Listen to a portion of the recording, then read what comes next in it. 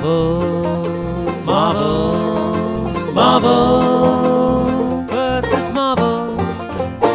And we are back in our remastered series of Phase 1 of the MCU, Iron Man 2 Remastered on Marvel vs. Marvel, as we give those movies that we first looked at so very long ago the now patented MVM treatment, all that history and context. And what a different spin we were able to put on the making of this movie, Will. Yeah, it's, God, I mean, I was thrilled enough to find out Justin Theroux wrote it. But the revelations from...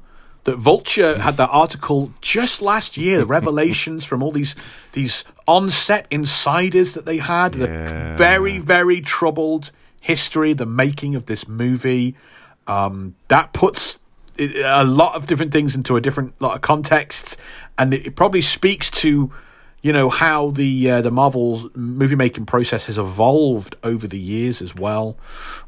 We found out that this is a movie that split so many people down the middle, including most of our listeners. Yeah. Some really enjoy it, and a lot of people have this. It's the rubbish one. Iron Man 3 is loads better. It's the worst one of the Phase 1.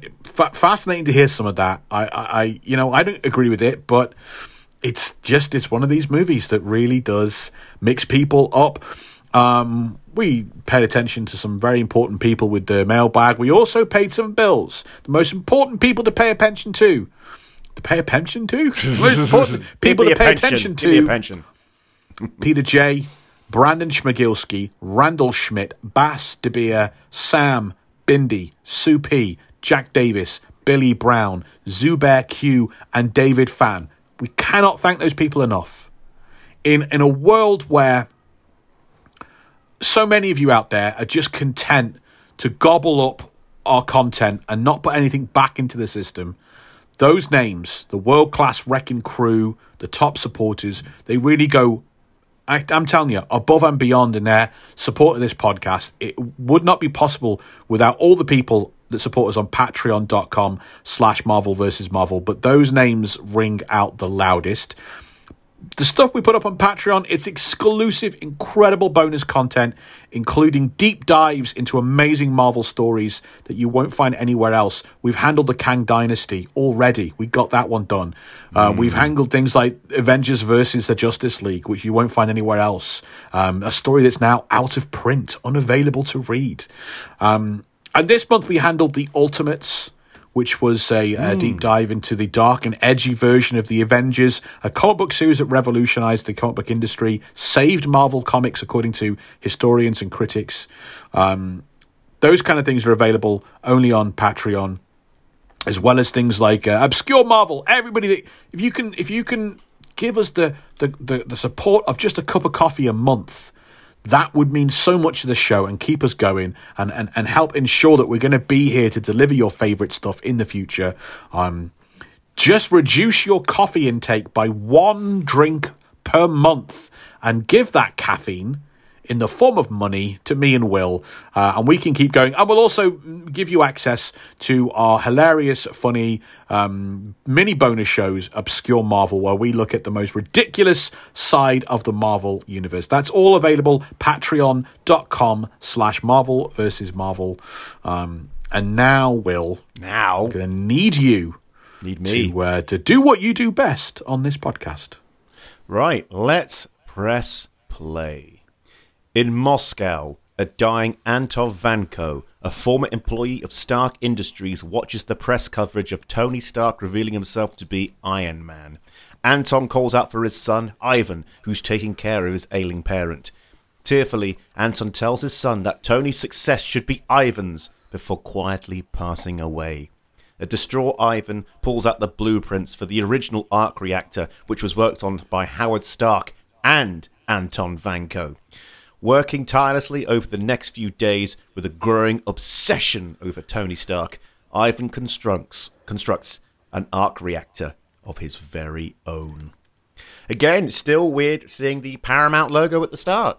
It's just sure. We discussed this in the kind of the last movie, really, didn't we? Yeah, the last remastered. Remastered because that was Universal, obviously, for The Incredible. Hulk, it's just Incredible Hulk. That's right. we're just Paramount for the Iron Man ones. So used to seeing Marvel Studios at the beginning doing their big thing of this is us, la la la. Obviously, and we still have Marvel Studios because it's a Marvel Studios movie. Oh yeah, but we get the distributor. We get the Paramount Pictures. Yeah, we get Paramount Pictures. Very odd. Also, Mickey Rourke, from what I've seen him in, especially like post, face thing. Mickey Rourke, his face fell off. Post boxing career. That was it.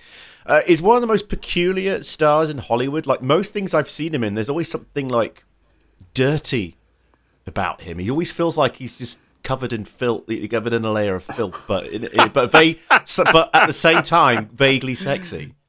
Yeah. He's a weird one. He's an interesting, fascinating, quite a magnetic personality, very charismatic.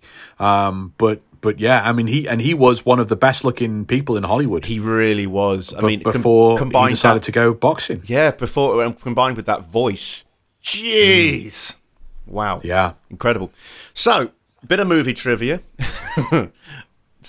Talking about earlier, reducing Terrence Howard's contract to 1/8. Marvel only gave Mickey Rourke a salary of $250,000 for this movie. This did not match the fee he asked for, and the rest of the money was made up by Robert Downey Jr. from his sizable salary. So let's remember, Marvel tried to reduce Terrence Howard's money by paying him an eighth of what was in his contract. Yeah. Terrence Howard said he called his friend on this movie, who he helped get the job for. He's talking about Robert Downey Jr. without naming him. Robert Downey Jr. didn't call him back or return his call for months. Mickey Rourke needs some more money. Robert Downey Jr. pays for it himself. So, who really wanted Terrence Howard out of this movie? Right? You know what I mean? This is a film where when Robert Downey Jr., who, as we talked about in that first part, has so much clout and power from being Marvel's first and only star, he can get people hired. He can get his wife hired. He can get his favourite writer hired as a screenwriter. Yeah. So you can't tell me that if Robert Downey Jr. wanted Terrence Howard on this movie, that wouldn't have happened. It feels like now it's not a case of we're reducing a role. It feels like ways of like thinning him out, forcing him out. Completely. Like, I think there was that Jon Favreau. We had that in that Vulture article. There was a report that Jon Favreau had a lot of difficulty working with Terrence Howard in the first movie. But I think it's got to be that Robert Downey Jr. didn't want him in it. It's got to be. Yeah. Maybe as well as, probably not on its own. Yeah, of course. But it's like the JFK hit. There's not one factor. It's a confluence of events. Yeah. Back and to the left. That's what happened to his payment. Sorry. I'm sorry, it's bad. So Mickey Rourke had 3 demands when he took the role. I have to have my hair in a samurai bun. I have to speak in a Russian accent. And I have to have a bird on my shoulder. I did not know about this. Yeah, I mean, the bird thing doesn't seem to has bird. no connection to anything in this movie. Where is my bird? The samurai bun doesn't seem to make any sense. He's not a samurai. He's not wielding swords. Samurais weren't known for using whips. Do you think he's doing a Marlon Brando? Yep. No argument. Yeah, that's exactly what he's doing. It's exactly what he's doing. He's going to wear a bucket on his head. He's a little bit really weird, but he's also trying to see what he can get away with, especially if they've mucked him around on salary and stuff. Or especially if he feels like, the most important person involved in this movie has gone out of their way to pay the rest of my salary. So I think I've got a big sizable kind of supporter in my pocket. Yeah, that makes sense. So, what can you tell us, Rob, about the character that Mickey Rourke plays, Ivan Vanko? Well, he doesn't exist, and then he does exist. Hooray! So, what, like Infinity Gauntlet kind of way? Not quite. So, Whiplash, which is what you'd call this character in this movie. If you to say, who's Mickey Rourke playing this movie? He plays an Iron Man villain that has whips, cybernetically, like whips, electrify people. Is there a villain like that? And yes, there is. His name is Whiplash. But Whiplash is not Anton Vanko. Right. or Ivan Vanko. Okay. Whiplash in the Iron Man comics is Mark Scoletti, who is a superpowered mobster that works for the Marvel version of the Mafia, the Magia. I still can't get over that. So Mark Scoletti is a gifted technician that works at Stark International's Cincinnati branch. They got branches everywhere. All over the place. He desires a life of luxury, becomes a professional criminal, gets himself a costume and a sophisticated whip of his own design that has electricity running through it and everything like that. And he ends up working for the Magia. I believe actually he. No.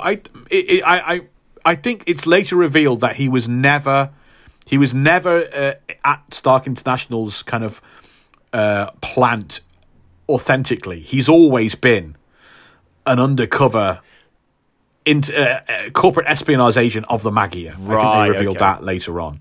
Nice arc reactor you got here, Mr. Stark. Would be a shame if somebody with electrified whips came up and cut it in half, see? Exactly like that. Yeah. And he becomes Whiplash, that's the name of the character, and he fights Iron Man. And we saw Whiplash in when we looked at the animated Iron Man adventures. He was one of the many characters. He had whips. But he is not Russian. And he is not connected to Iron Man's armor or anything like that. There is, however, another Iron Man character that is similar to this. The Crimson Dynamo.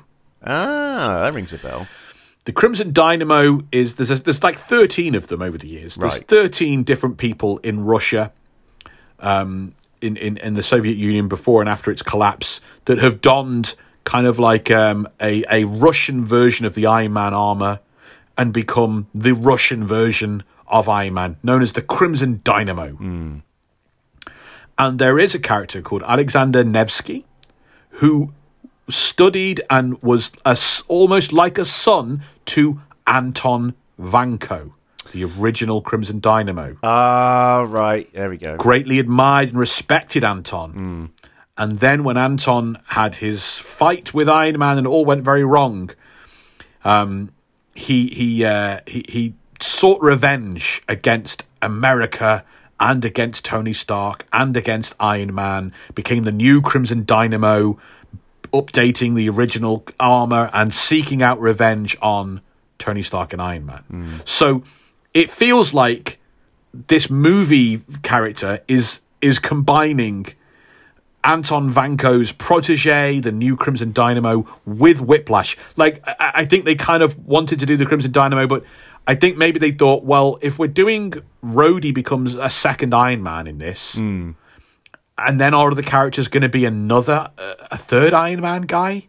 Like a Russian Iron Man? Are we going to have 3 Iron Man characters rocking around? I'm not sure we want that. We want who's visually dynamic. The whip looks cool. What can we do with the whip? So they've merged 2 characters together. But also then, as this movie comes out in 2010, Marvel Comics want to make sure they've got a character that exactly resembles the movie. They love doing this. They're desperate to do it.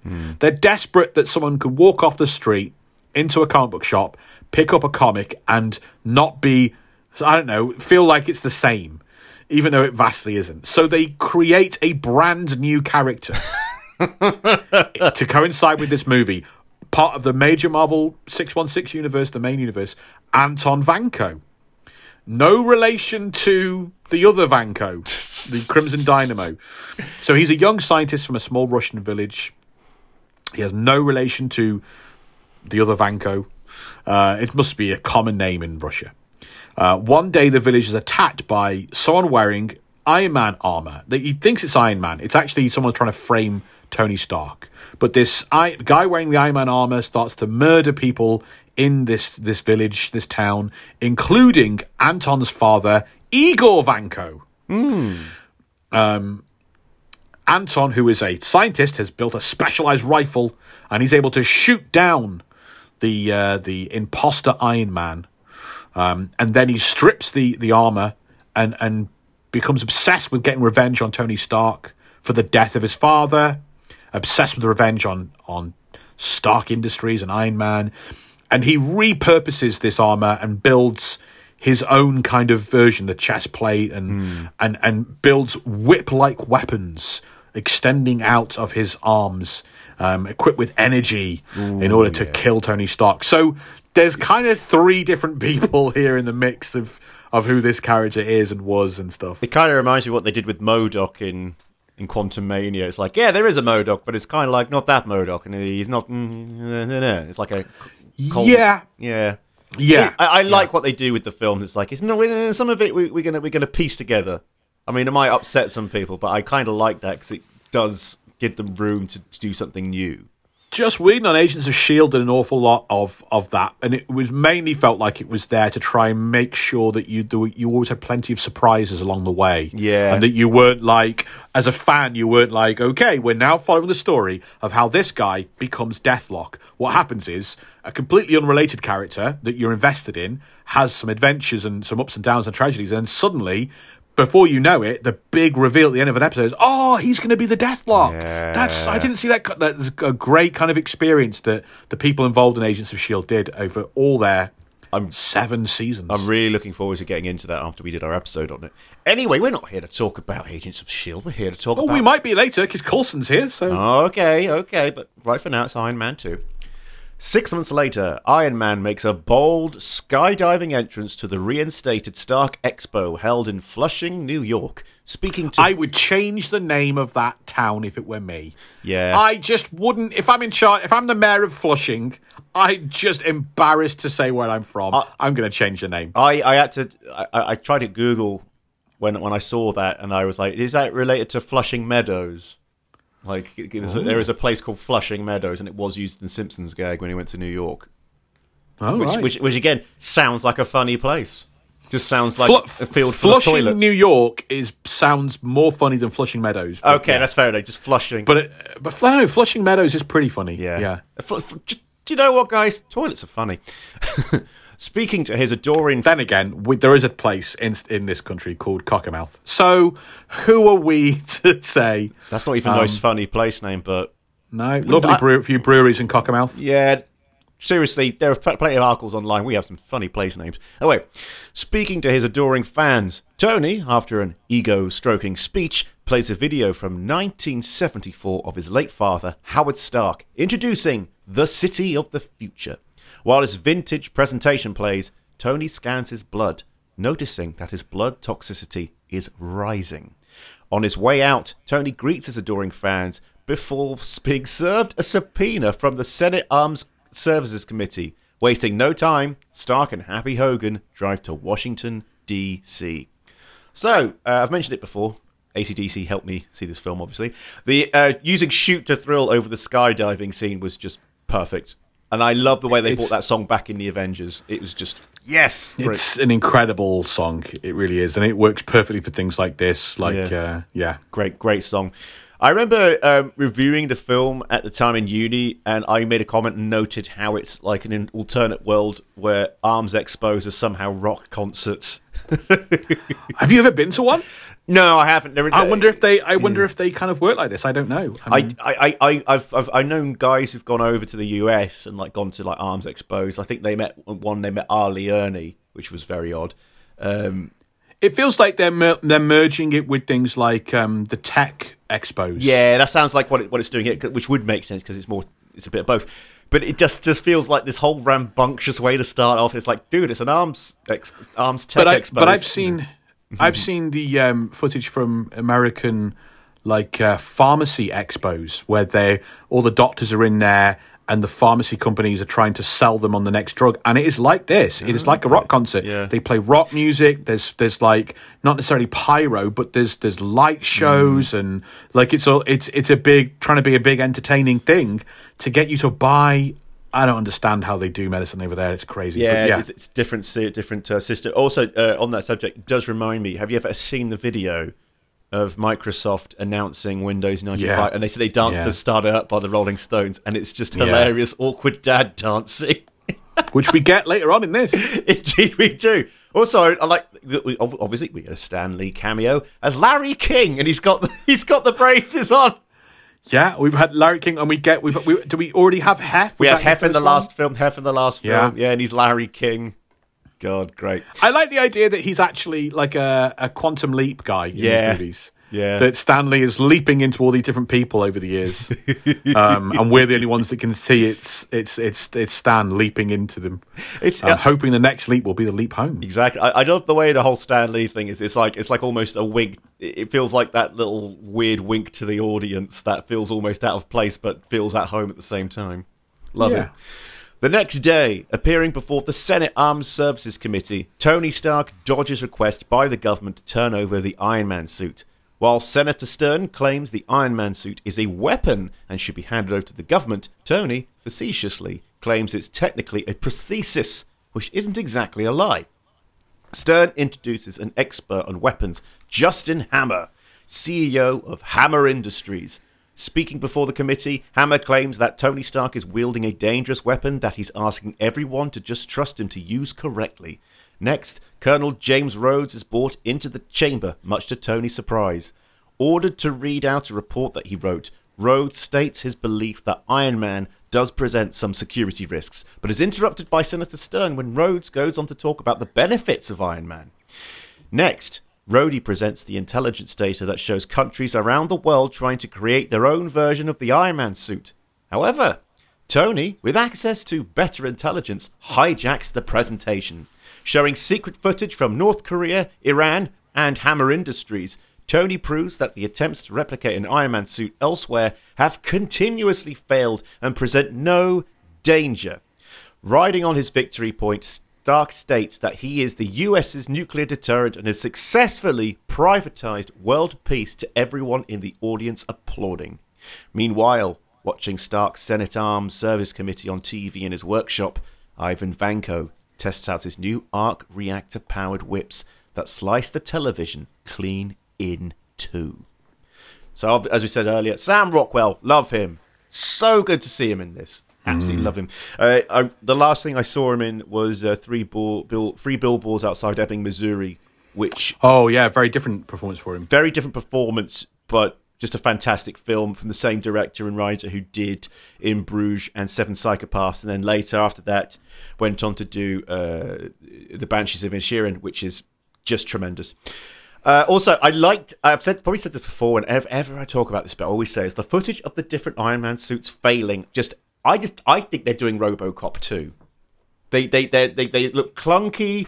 By design, and they harm probably the some inspiration. Yeah. I had to go back and rewatch that scene in RoboCop 2, and it's just the one that rips its own head off always freaked me out because of the stop motion animation, and there's just a skull underneath. Yeah. It's like, oh no. Also, that in this one, when that last one, when the suit twists around, I remember in the cinema watching that, and just like it left a bit of a bad taste in my mouth in that scene, because I'm like, oh, that's horrible, that's horrible. You would not want that to happen. No, you would not want that to happen. Also, I would not want to open up the suit afterwards. I'd be like, no, we're keeping him in there because I don't want to see it. Even if I lived through that, Will, I don't think I'd want to see my arse all the time. I don't think... if I lived through it, I don't think I'd be very happy. I'd be... I don't know. I'd be sat... I'd have to sit... I wouldn't like it, no. No. We won't think about it. I'd be facing the back of the toilet all the time. No, I was trying to think of an advantage to that. There is none. Nothing ever happens at the back of the toilet. So, Rob, do other people try to make their own Iron Man armor in the comic books? And if so, is it as bad as this? I don't know if well, yes, so we know of the Crimson Dynamo, and the Titanium Man is another Soviet version of Iron Man. That rings a bell. You may well have heard the Paul McCartney song about them, which is Magneto Magneto and the Magnetic Men. Is the Magneto and the Metal Men is the name of the song, or is it Magneto? Anyway, it's Wings. It's Paul McCartney, who was a big Marvel comic book fan. I had no idea. And he writes idea. this song about Magneto and the Crimson Dynamo and the Titanium Man. I had no idea stuff. he was into Marvel. That's great. Yeah, there's it's when it was played on their American tour, Wings tour. They would show, they would project images of the Titanium Man and Crimson Dynamo, Magneto behind them. And they even had Jack Kirby come to a show, sit front row, and go backstage and stuff. Not Stan Lee. So that's interesting. And Jack Kirby did not create the Crimson Dynamo, and I don't know if he did. He wouldn't have done Titanium Man either, because that's Don Heck. Anyway, so there are those. There's an X-Men character called the Cobalt Man, who is another kind of inventor. He has his own tech company, and it's kind of said that he eventually was able to replicate what Tony Stark did. But I don't think he ever fights Iron Man. He just fights the X-Men a couple of times. Just makes me think they're going through all the metals on the elements table and going, Titanium and Cobalt. I will say Cobalt sounds way better than Iron for a suit thing. It has a better kick to that name. And then there's a period of time when Tony discovers, after defeating a bad guy with really great armor called Force, terrible name, he takes the armor apart and he goes, "This is my design." Ooh. He's adapted my design. Ooh. And then he starts to do an investigation, and he finds criminals like Stilt Man, yay, Shockwave, the Beetle, the new Crimson Dynamo, the new Titanium Man, a bunch of all these tech-themed, cybernetic-themed characters, villains in the Marvel Universe. They've all got new armor that uses Stark tech design. And he also finds the same for characters like Falcon, Stingray, the Guardsman. So somebody has stolen his designs and basically leaked them. First to the black market, and then they're out everywhere. So there are all these copycats, and Iron Man goes on a rampage to disable all his designs so they're not in anybody else's hands, even turning him against superheroes. Wow. And it's called the Armor Wars. I was just about to ask if this has anything to do with Armor Wars, because that's going to be coming out soon. If so, I'm really looking forward to that. So whether that plays a role, we don't know. Back at Tony's mansion in Malibu, California, Tony monitors his blood toxicity, which has risen again. According to Jarvis, his AI butler, using the arc reactor is causing palladium poisoning. There's another metal. The device that is keeping him alive is also killing him. The next second, Pepper Potts, Tony's assistant, enters and complains about Tony's reckless use of the company's assets and funds. After a heated debate, Tony shocks Pepper after he appoints Pepper as CEO of Stark Industries. This isn't a rash decision, but one that Tony has thought about for a long time, as he needs a successor. While Pepper is overcome with joy, the two toast her new role. Really glad to see they're still doing this great back and forth between them both, because they got this great chemistry, Gwyneth Paltrow and Robert Downey Jr. in these films. For everything we said about this, all these ad-libbings that kind of made, seem like they made a torturous production process. Robert Downey Jr. and Jon Favreau is gold, and Robert Downey Jr. and Gwyneth Paltrow is gold, and it all feels so snappy and improv that I think it's worth it. If it put a man in the hospital, I don't know, but I think it was worth it. It's great. And they're like the what was that building in Dubai? I don't know. It's the Burj Khalifa of movies, because it just puts people in hospital anyway. I was trying to find a tenuous link because of the people who worked at it ended up. Sure. I don't know. I really regret going down that road now. Okay, cool. Oh dear, we're going to back up. So, Pepper, does she have a prominent role like this in the comics? Does she ever become CEO? Because I can imagine it being a thing. Pepper, I think we would have mentioned this in our first Iron Man Remastered. She basically just fades out of the comic books after the 60s, and there's a little bit of her in the 70s and stuff, but she's kind of gone, man.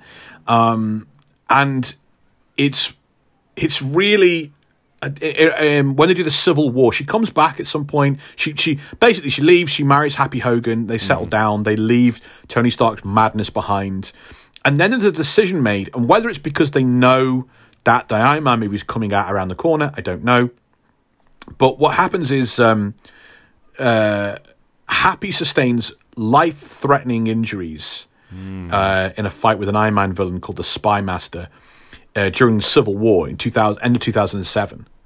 And he's on life support, and he doesn't wake up. And basically what happens is they want Pepper back in the mix with Tony. They don't know how to resolve the fact that she's married to Happy Hogan. So she just have this bit where she just says to Tony, I want you to turn off his life support because he's obviously not waking up. And then I can go back to being flirting with you and kind of being in the mix. So Happy dies. They turn off that life support and there we go. But it kind of, once this movie comes out, once the first Iron Man movie comes out, that's what puts Pepper back into kind of the focus. She doesn't really have any focus until the MCU begins. And she's back being a personal assistant / secretary. She quickly gets badly injured in a terrorist explosion. Multiple internal injuries, shrapnel wounds. And Tony saves her life by putting inside her a very strong magnet that appears like the arc reactor. Ooh. In the movies. The arc reactor is not a thing in the comics, but and basically turns Pepper into, like how he used to be, a cyborg dependent on a magnet in her chest, keeping the shrapnel away from her heart. Now, the interesting thing about that is that her magnet and Tony's magnet were opposites. Oh. So there was a brief thing of they literally can't get close enough to kiss. Oh, wait a minute. There's always something keeping them apart, and it's their magnets. They would actually have to be the same magnet. Oh my God. They would have to be the same magnet, Rob. That's how magnets work. Sure. You understand what I mean, though. It's repelling. The important thing if they is were not the opposites, science. they would stick. Great. Cool. I'm very pleased for the science. Do you understand what I'm saying? I understand what you're saying, yes. And the wonderful kind of like little kind of imagery and theme going on there. That was a nice little bit. Nice little bit. Then there's a storyline where Tony Stark is blamed for the Skrull invasion of Earth, a secret invasion. And also the Skrulls shut down the tech running his body, the nanotech, the extremist running his body. He's not doing very well. Norman Osborn takes over the security of the entire country. He runs S.H.I.E.L.D. Yeah. And Tony has done the Superhuman Registration Act, which means that he has a list of the secret identities of every superhuman in the country. And now he has to hand that over to Norman Osborn. It was built on this idea of things like the Patriot Act and everyone going, well, it's all very well and good if we just assume the people in charge are going to be good. Yeah. What if the worst thing ever happens? And Marvel went, the worst thing ever happens is the Green Goblin replaces Nick Fury and Tony Stark and becomes the head of everything. So Tony has kept the list in his head, not on a drive anywhere. So he sets about wiping his own mind, destroying literally all his memories. So that Osborn cannot get access to it. And then in the process of doing that, he turns over Stark Industries to Pepper Potts to be the new CEO. And as he basically shuts his own mind down and goes into a coma, she's now the head of Stark Industries. And she also discovers a secret hidden room in Stark's office, which opens up to reveal a new suit of armor made especially for her. Right. That's where it comes in. With no offensive capabilities whatsoever. Only search and rescue capabilities. And she occasionally wears it to save lives and becomes a character called Rescue. I was about to say, that sounds like the civilian model. Like when they talk about assault rifles. In Moscow, Ivan meets with an underworld contact who provides him with a forged passport and a ticket to the Monaco Grand Prix. Meanwhile, in Malibu, Tony and Happy Hogan spar in a boxing ring before Pepper introduces her new assistant, Natalie Rushman. Tony and Happy are immediately taken by Natalie's good looks. While Tony goes through Natalie's resume, Happy tries to teach Natalie some fighting moves, but is immediately taken down by Rushman, an expert fighter. Pepper and Tony are pleased at Natalie's ability and professionalism as she exits. Seeing Natalie take down Happy was hilarious. That was great. He speaks to me, come on, I'll show you how to do it. And it's like, boom, boom, boom, on the floor. Great. And that's his bodyguard, gone. So, I take it Happy Hogan isn't Tony Stark's bodyguard in the comics, or is he? Is he? Well, he's his driver, Yeah. I think. And he used to be a boxer. I think sometimes he's called a bodyguard. But Tony Stark's bodyguard in the original comics is Iron Man. Yes. Oh, I remember you saying this now, yeah. Iron Man's secret identity is preserved for many, many years, well through into past the 90s, into the 2000s. And for many, many years, the explanation of what Iron Man is, who is this person with a metal suit of armor that's always protecting Stark Industries? Well, the answer becomes, I have a bodyguard, and as a genius industrialist, I have built my bodyguard a suit of incredible armor that lets him fly and protect my industries from those dirty commies and the KGB, because that was the main thrust of the series for many, many years. And as a philanthropist, I rent out my bodyguard to the Avengers, who I also host. I gave them a whole mansion that they can live in, and my bodyguard often works with them.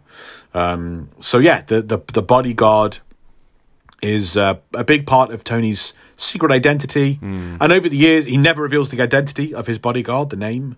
And sometimes when there's a couple of times when he's acted terribly and gone off his rocker as Iron Man, and he goes, Iron Man has died. I'm sorry to report it. And they invent like a fake profile and goes, this was Iron Man Tim Timsonson. Tim Timsonson. He's dead now. We all mourn him. But he did go mad and destroy those people, and he shouldn't have done that. Anyway, there's a new anonymous person being Iron Man. Don't ask to see his face. He's definitely not me. And off we go into a new era. Iron Man is dead. Long live Iron Man. Pretty much, yeah. He's done that a few times. Faked Iron Man's death. Excellent. To escape prosecution and war crimes a few times. So, yeah. Oh, boy. At Monaco, the city prepares for its historic Grand Prix. Tony, have you ever been to a Grand Prix? Will, have you ever been to a Grand Prix? I'm not much of a motor racing guy. I got friends who are into Formula One and whatnot. Have you? My dad was, not anymore. They've changed the engines. Can't hear him anymore. Electric engines, I'm interested. My dad, massive. My granddad was a mechanic. He worked in cars. He worked in cars his whole life, except for the bit during World War II when he worked on anti-tank guns in the desert. Amazing. So my dad and my uncles all grew up big petrol heads and big motor racing enthusiasts, and so I went to an awful lot of Grand Prix as a kid. Back before they were really big business, you could just walk through the paddocks of where the cars were. I remember doing that as a kid. Amazing. You could just walk up to the teams that were building the cars, and you could see the drivers getting in and getting out. Like, there was no security, and now it's all fenced off and VIP, and tickets cost loads of money. But as a kid, I remember going to an awful lot of Silverstone Grand Prix and things. And I'm afraid I've never been interested. A sore disappointment to my dad. I have distinct memories of sleeping through Grand Prix because you have to get up so early to go there and things. And my sister kind of liked it, but I just never. I'd always be taking I'd be sat in front of a Silverstone Grand Prix in Britain, reading comic books, bored out of my mind unless I'm reading. Yeah, sorry, I just thought I'd interject with that. No, it's fine. I mean, very, very British thing, the Grand Prix. There's the thing. It's like, I've never been, but from what I can see, it's just you're just waiting for cars to go past really fast, and then it's nothing for ages. It's like, I don't know. I quite like. I got into rally racing as a teenager, and went with some friends and things. My dad took me to some proper rally things, and there was a camping element to going to see a rally, a touring car rally show, and there's no security. you are you have to stand back because otherwise a car might hit you. I've seen car rolling over. I've seen footage of a car rolling over in a rally, and it's like being wow. that close was thrilling, and I enjoyed that. Yeah, that's good. Anyway, sorry, going down a hole here. Tony arrives to cheering fans outside his hotel and makes his way through the press entourage. At the bar, Tony is uneasily greeted by Justin Hammer, who also congratulates Pepper on her recent promotion. Accompanying Justin is reporter Christine Everhart, who reported on Iron Man, as well as having a casual fling with Tony. Excusing him... Taking out the trash. That was the taking out the trash line from the first movie. Oh, yeah, that was it. Pepper kicks her out of the house, and she goes, oh, is that what you do? You fetch us coffee? And she's like, I also take out the trash. Be gone from here. Great line. Excusing himself, Tony goes to the bathroom and is despondent to see his blood toxicity level is now over 50%. Time is running out, but Tony refuses to spend his remaining time alive being boring. That's me every time I get a cholesterol check. Oh boy. Here we have a little cameo from Elon Musk. AKA Phony Stark, who joins Donald Trump in the rich people making odd cameos in films who later go on to be awful people category. I think, whatever you think of that man, you've got to admit he has flushed his kind of like general public reputation down the toilet. For between this movie was being made, this made sense. He was adored at this point. He was adored. When he made his cameo in Rick and Morty, it didn't make as much sense. Yeah. And then by now, it's the weird thing to see. Please don't write in and tell me how much you love Elon Musk. I don't care. Anyway, on the Grand Prix track, Tony surprises everyone when he uses his sway to take over driving the USA's car in the race. Justin and Pepper are shocked to see this, with Pepper ordering Natalie to get happy and put a stop to this. The race begins, but unbeknownst to everyone, one of the pit crew is Ivan Vanko.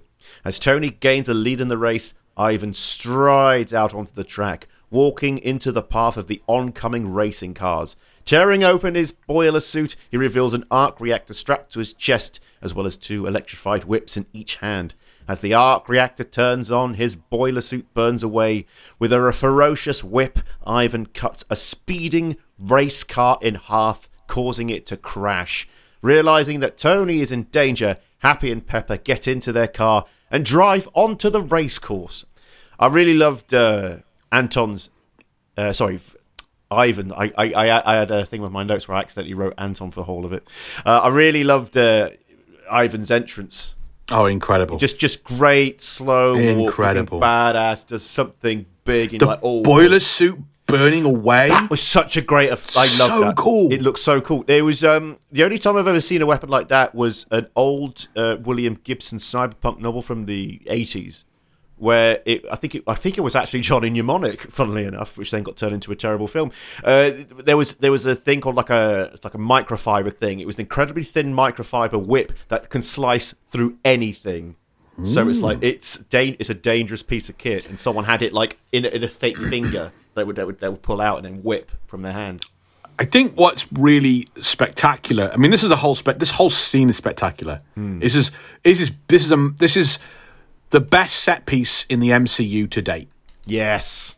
I mean, the Tony fighting the things in the Middle East is good, but this is the best. It's big, it's really bright, it's outdoors. Things like that, to me, make a difference. Yep. The spectacle of slicing Grand Prix cars in half, Formula 1 cars in half. Also, a lot of innocent bystanders, which always raises tension. And I think there's something about this that, because Whiplash in the comic books is not a major villain. He's a henchman. He's a henchman, right? He's a powered henchman, but he's just a henchman. But this, when you take what and you kind of just massively overlook. Whiplash is, generally speaking, the kind of guy that Iron Man, you know Iron Man's never going to have any trouble with, and you're kind of just waiting for the mastermind to reveal himself. But when you take that kind of character and do a thing of trying to film that in the quote unquote real world, like what would it actually what a spectacle it would be if a guy had this kind of energy whip that could just slice through cars and tanks and buildings, and you put that and you go, Oh, wow. Yeah. Like, I want to see more of that. I really want to see more of that. I'm not waiting for anything else. I'm like, that's cool. Yeah, anyone who has a weapon that can cause that kind of creative destruction to something, it's always, oh my god, I want to see this in action. It reminds me, did you ever play Metal Gear Solid 2? No, mate. There was a boss who basically had a railgun, and you had to hide behind the metal crates, but every time they shot, the shots would go through the metal crates, and they would be like, an open, basically a straight hole in the crates with it burst open. This is like in the early noughties. So at the time, it looked incredible. So it's that same kind of feeling of, oh my god, look at the destruction they're causing, this almost surgical destruction of these holes going through the box.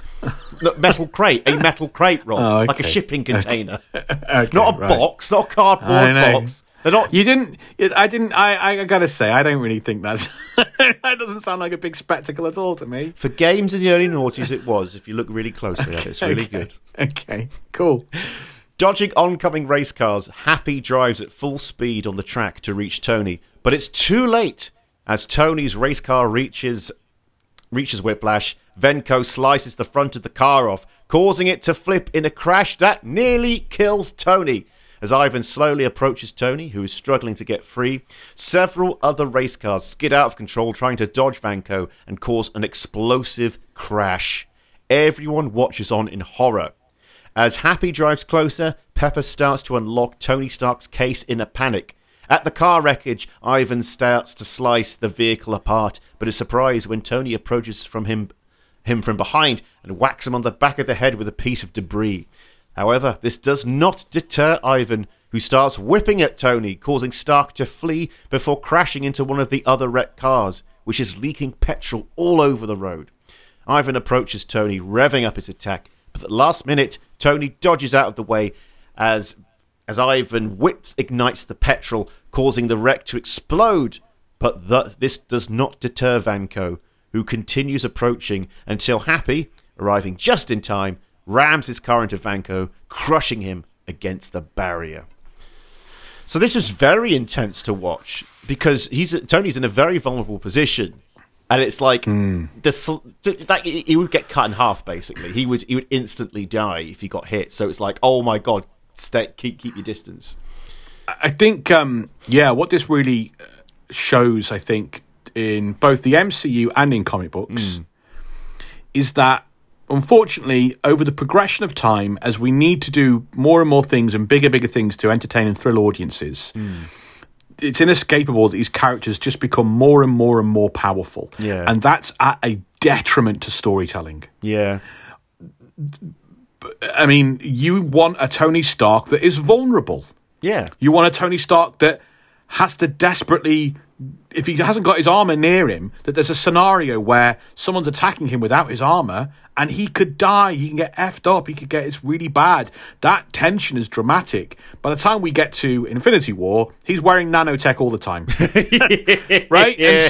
And the armor gets so advanced, and I don't, the comic books are usually pretty good at whenever there's or they were, I think, up until perhaps the 2000s. Whenever there's an advancement in the armor, there's also almost an equal or bigger detriment going on somewhere to do with how the armor works or the effect it has, or there's always something that by the end of the story about Tony Stark's invented the best armor in the world and he can do all these. 5 issues later, you go, oh no, every time I wear it, a horse dies. and so he eventually abandons it and goes back to being kind of a bit more basic and a bit more regular. They tend to cycle through that with Iron Man. There's an awful lot of story arcs that will eventually kind of reset the character and slightly depower him to go back to the stage where you want someone that's a bit more vulnerable. Yeah. There's an awful lot of character that, Wolverine, as we've talked about, just eventually becomes this unkillable warrior god, when in the comics, the thing that made Wolverine so popular was his vulnerability. It'd be nice to see a little bit more of that. He's dead now, Tony Stark. There you go. He's dead. Spoiler alert. Well, we already covered the episode. Oh, no, we haven't covered that one yet. Jeez. So, also, I really loved them driving Tony's posh car onto the track and dodging the races. That was a nice little touch. Yeah. That was genuinely hectic to watch. So, how powerful is Whiplash in the comics? Can he slice a car apart? Because you've said he's basically a henchman, which leads me to believe that he is not this powerful. Oddly enough, I'd say both those things are true. You could slice a car in half in Marvel Comics and still just be like, you're a high-powered henchman, but you're not. You're more powerful than a guy with a gun, like a Batman henchman, you know. But I'm trying to think what would be a good example in the Batman. You like Spider-Man villains are kind of Spider-Man and Batman villains. There's a lot of similarities to them, like. Mr. Freeze is a guy with a gun which freezes things, right? He's not. Depends on how he's written, I suppose. But a lot of there are different tiers of kind of Spider-Man villains.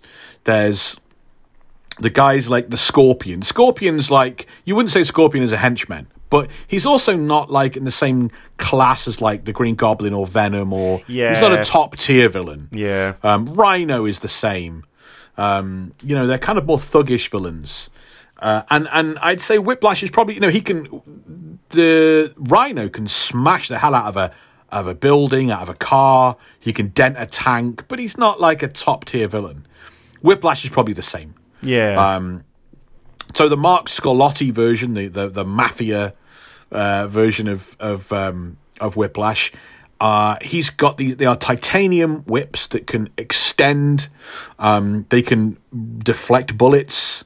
They can become nunchucks. They can even go very rigid and become vaulting poles to leap over obstacles. Amazing.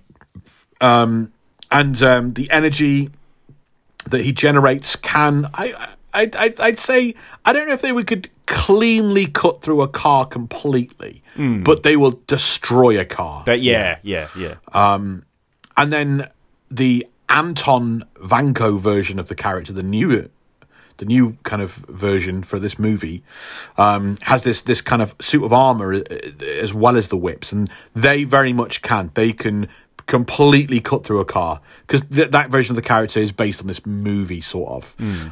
So that newer version of Whiplash, is roughly the same as what we see here. Okay. So it's probably his whips are stronger and more powerful than the original one.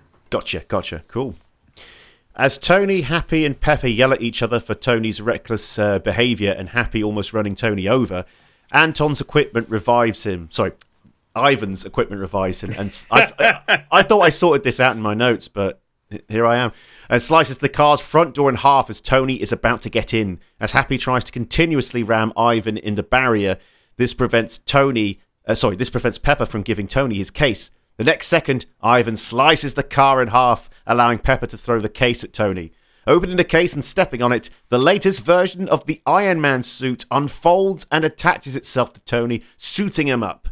Kicking the car away to safety, Iron Man fights Vanko, whose electric whips are more of a challenge than he expected. However, Iron Man resists the whips long enough to use them against Vanko, throwing him to the ground and removing the Russian's arc reactor. Police officials rush... What? I thought you were doing the name mix up. Yeah, no, I've written something funny, ridiculous. Police officials rush in and take Ivan into custody, who laughs at Tony. Watching the scene unfold on television from the bar, a sinister grin appears on Justin Hammer's face. So I love that suit-up scene. The way it unfolds from the case is just sublime. That's like my strongest memory of... one of my strongest memories of reading Iron Man as a kid. Because I got to grow up reading my dad's old comics from the 60s, which one of the main stories, black and white reprint of the American story, and it was all the Iron Man stories from the 60s. And so I'm growing up reading them, but I'm also getting to read the full colour, like 1980s and 1990s comics as well. And my strongest memories is that, Iron Man, 80s Iron Man and early 90s Iron Man, the big deal was made out of he has his armor concealed in an attaché case. Yeah. You think of the yuppies and the kind of the business kind of like chic of the 80s. The attaché case was a big deal. And it kind of had a spy element to it. Bond always had some gadget in his attaché case. Well, Tony Stark had a foldable, collapsible suit of armor. And seeing him get it out of the suit or put the suit on, and I loved it. I just adored it. It's so cool. I loved, as a kid, I don't know about you, but I really loved that kind of transformation thing. I love the bat pole in Batman. Yes, Secret, yes, hidden stuff, gadgety stuff. I love that transformation. I love the Iron Man. Yeah, from the suitcase. I love that. Yeah, and I always enjoyed buying toys where you could have. I had a Bruce Wayne that you had clip-on parts that would turn him into Batman. Oh, that's really cool. And I had a Tony Stark as well. I had this came from the cartoon series, the 90s Iron Man cartoon series. I had this Tony Stark that had Tony Stark's face and the mustache and everything, and he had an odd outfit that was kind of yellow and red. But then you'd clip on the gauntlets, the boots, the chest plate, and put the helmet on over the top and clip it into place. And I loved that as a kid. That kind of change stuff had a real appeal to me. Excellent. So, as well as this different way of constructing the Iron Man armor onto him, we're seeing a new Iron Man armor as well in this silver and red armor. I take it as something from the comics because we've seen quite a few varieties of the armor. Yeah, this is my all-time favorite Iron Man armor. Nice. That came about in the mid-'80s. So when I'm reading comics later on in the '80s, it's still around. And I, to me, this was the kind of the Iron Man of my early childhood. But I did know it was an update and a change because again I'm reading the old '60s stuff, and then I get to read this with the silver and the red and silver, the Silver Centurion armor. It's known as I remember now. And. Yeah, it's a very so this period of time in the '80s where we had the Hulk was grey and wearing a suit called Mr. Fix-It, and Thor had on a completely different set of blue and gold armor with a face mask, kind of a faceplate covered. We had Spider-Man in the black and white suit in the '80s and into the '90s. We had. Steve Rogers was the captain. He wasn't Captain America in a black, red and white costume with a different shield. And we had Silver Centurion Iron Man. It really felt like the 80s was this period of a real kind of redesigning all the big characters and going this this kind of 80s look. Yeah, the Silver Centurion armor, 1985, it's introduced. It's originally built by Tony Stark so that he can battle against the much bigger and more powerful Obadiah Stane's Ironmonger armor. It prevailed. And then as we go into the Armor Wars, he has to keep making updates to it because he has to have a suit of armor that can defeat all of his other previous versions of armor that have been used by all these villains and good guys over the years. So it has... a giant laser called a heat lance. So it's like a big laser sword, would it be? It doesn't actually form up like you imagine, like a lightsaber, because it doesn't. I don't imagine it has anything you can clang against. Yeah, but it is a big heat. Yeah, it's a big, very hot energy laser. It was the first Iron Man armor to have a force field. Or like a laser thing on the outside, yeah. A force field. Yeah. I don't know the science of it, mate, but it was a force field that stopped things from getting to him. Now, but it couldn't maintain it forever. It was a short burst force field. He couldn't just turn the force field on and nothing could ever touch him. But if he knew a big missile was coming in, bang, he could put up a force field. It would explode, needed time to recharge. It also had, and this was the big deal, the chameleon effect. If it would only work if he's standing still. He could turn invisible. Okay. So you think of all the stuff involved in that. This gorgeous looking color change, red and silver armor, had a massive laser, had a force field. It can turn invisible. Perfect. The flip side of that is that it was so powerful. It caused Tony Stark intense pain to use because of the way he had to control it with his brain waves and stuff like that to help him work it and armor it. there's always that kind of payoff. It was incredible, but after a while, I was like, we can't really have an invisible force field wielding Iron Man going around. You made him too powerful. I loved it. That does sound cool. Visiting Ivan in custody, the police tell Tony Stark that they can't find any details on the mysterious Russian at all. In Vanko's cell, Vanko tells Tony that the Starks are a family of thieves and butchers who have destroyed many lives. Tony asks Ivan how he managed to build an arc reactor, with Vanko telling him that his father, Anton, helped create it. While Tony tells Vanko that he took his shot and missed, Ivan tells Stark that he was successful. He proved to the world that Iron Man is not invincible. As Tony makes his way out, Ivan tells Stark that the palladium in the chest is a painful way to die, revealing his knowledge about Tony's weakness. On the plane ride home, Pepper Potts realizes something is wrong with Tony and asks him to tell her, but Tony dodges the question and tries to charm Pepper with ideas for a vacation, but she can see through him. Bit frustrating. I know you're going to say, like, no, it's part of the plot, but it's a bit frustrating that Tony just can't tell Pepper, look, I'm probably going to die from this arc reactor, so I want to have all my ducks in a row before I go. It's meant to be frustrating, yeah. It's meant to make you frustrated and kind of go, come on, Tony. Yeah. It's that typical thing, but at the same time, I'm just going, like, so many problems could have been averted. Yeah. In Anton's cell, the Russian... I'm so annoyed that I've done this. I actually went through it and double-checked as well. In Ivan's cell, the Russian received a note as well as a lump of plastic explosives disguised as mashed potatoes. The next second... I've had some mashed potatoes that tasted like they were lumps of plastic explosives. I thought you were about to say, I've had some mashed potatoes that did some pretty explosive stuff. I thought that was going. Do you remember Smash? Are you old enough to have Smash as a kid? I never had Smash, but I know about Smash. Is it that bad? Is it as bad as I can imagine? I liked Smash as a child. I liked Smash because it had salt. It already had salt in it, and we were quite a low salt household. So I liked Smash because it was salty and tasted nice. A low salt household. I've never heard that one before. We just didn't. There just wasn't I wasn't in charge. Look, my parents are from an era of rationing. There we Americans, go. If you don't know what rationing is, what happens when you don't pull your finger out in time. So they grew up in a nation that was blighted by the after effects of the Second World War and rationing. And as a result, God bless them, both my parents don't do seasoning.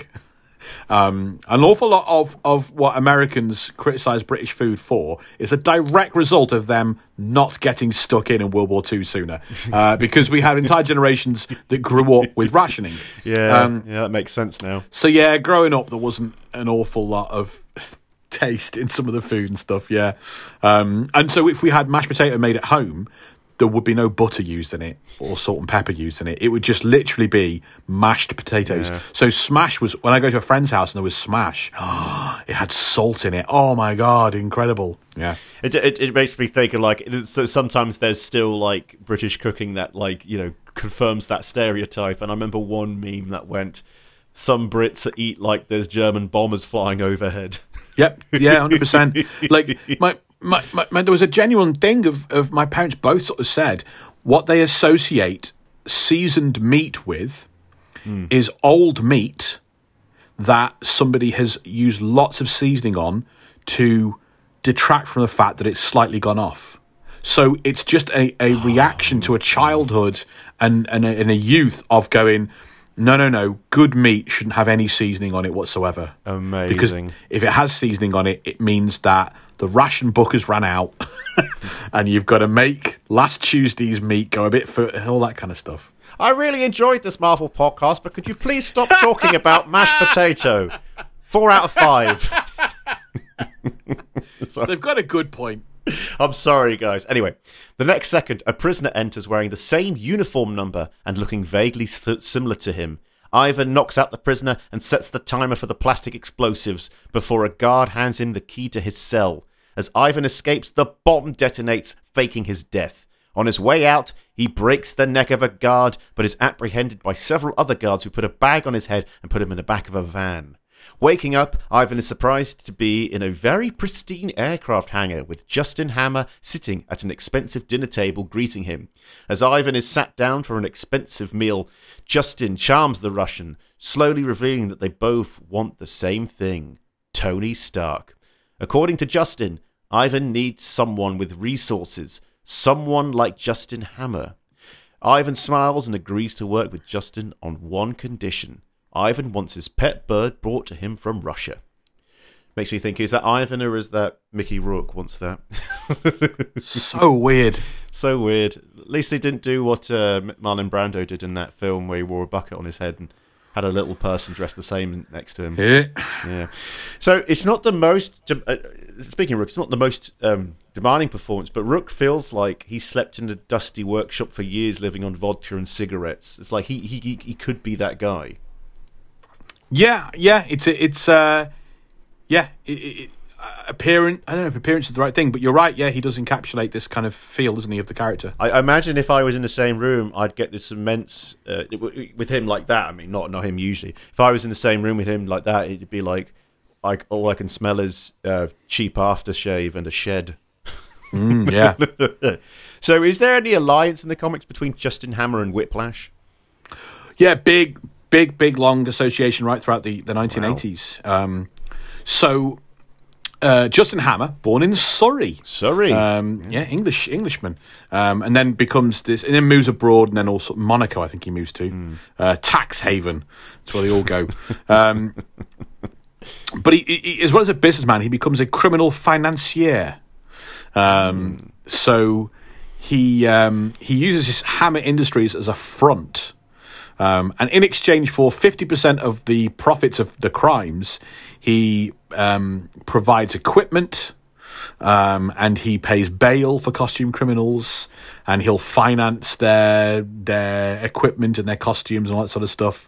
And then he gets half your take. A little bit like we kind of discussed the Hobgoblin at one point. Yes, I remember, yeah. The Hobgoblin's literally selling you a franchise. That was it. You are the Green Blade. Here's your green blade. Here's your green costume. I want half.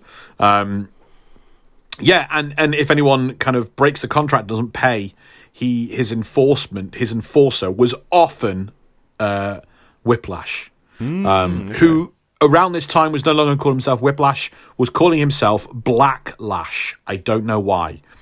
Sounds like the worst cheap lager you could ever find in a shop. He gains a green ponytail, a better looking costume, a purple mask, a purple cape, a green ponytail, but for some reason changes the name to Blacklash. I always thought it should be Backlash. Like, here's the backlash on you. I don't know. It just says Blacklash doesn't is uncomfortable to say. His superpower is saying unpopular things on Twitter. Backlash. Sorry, that's bad.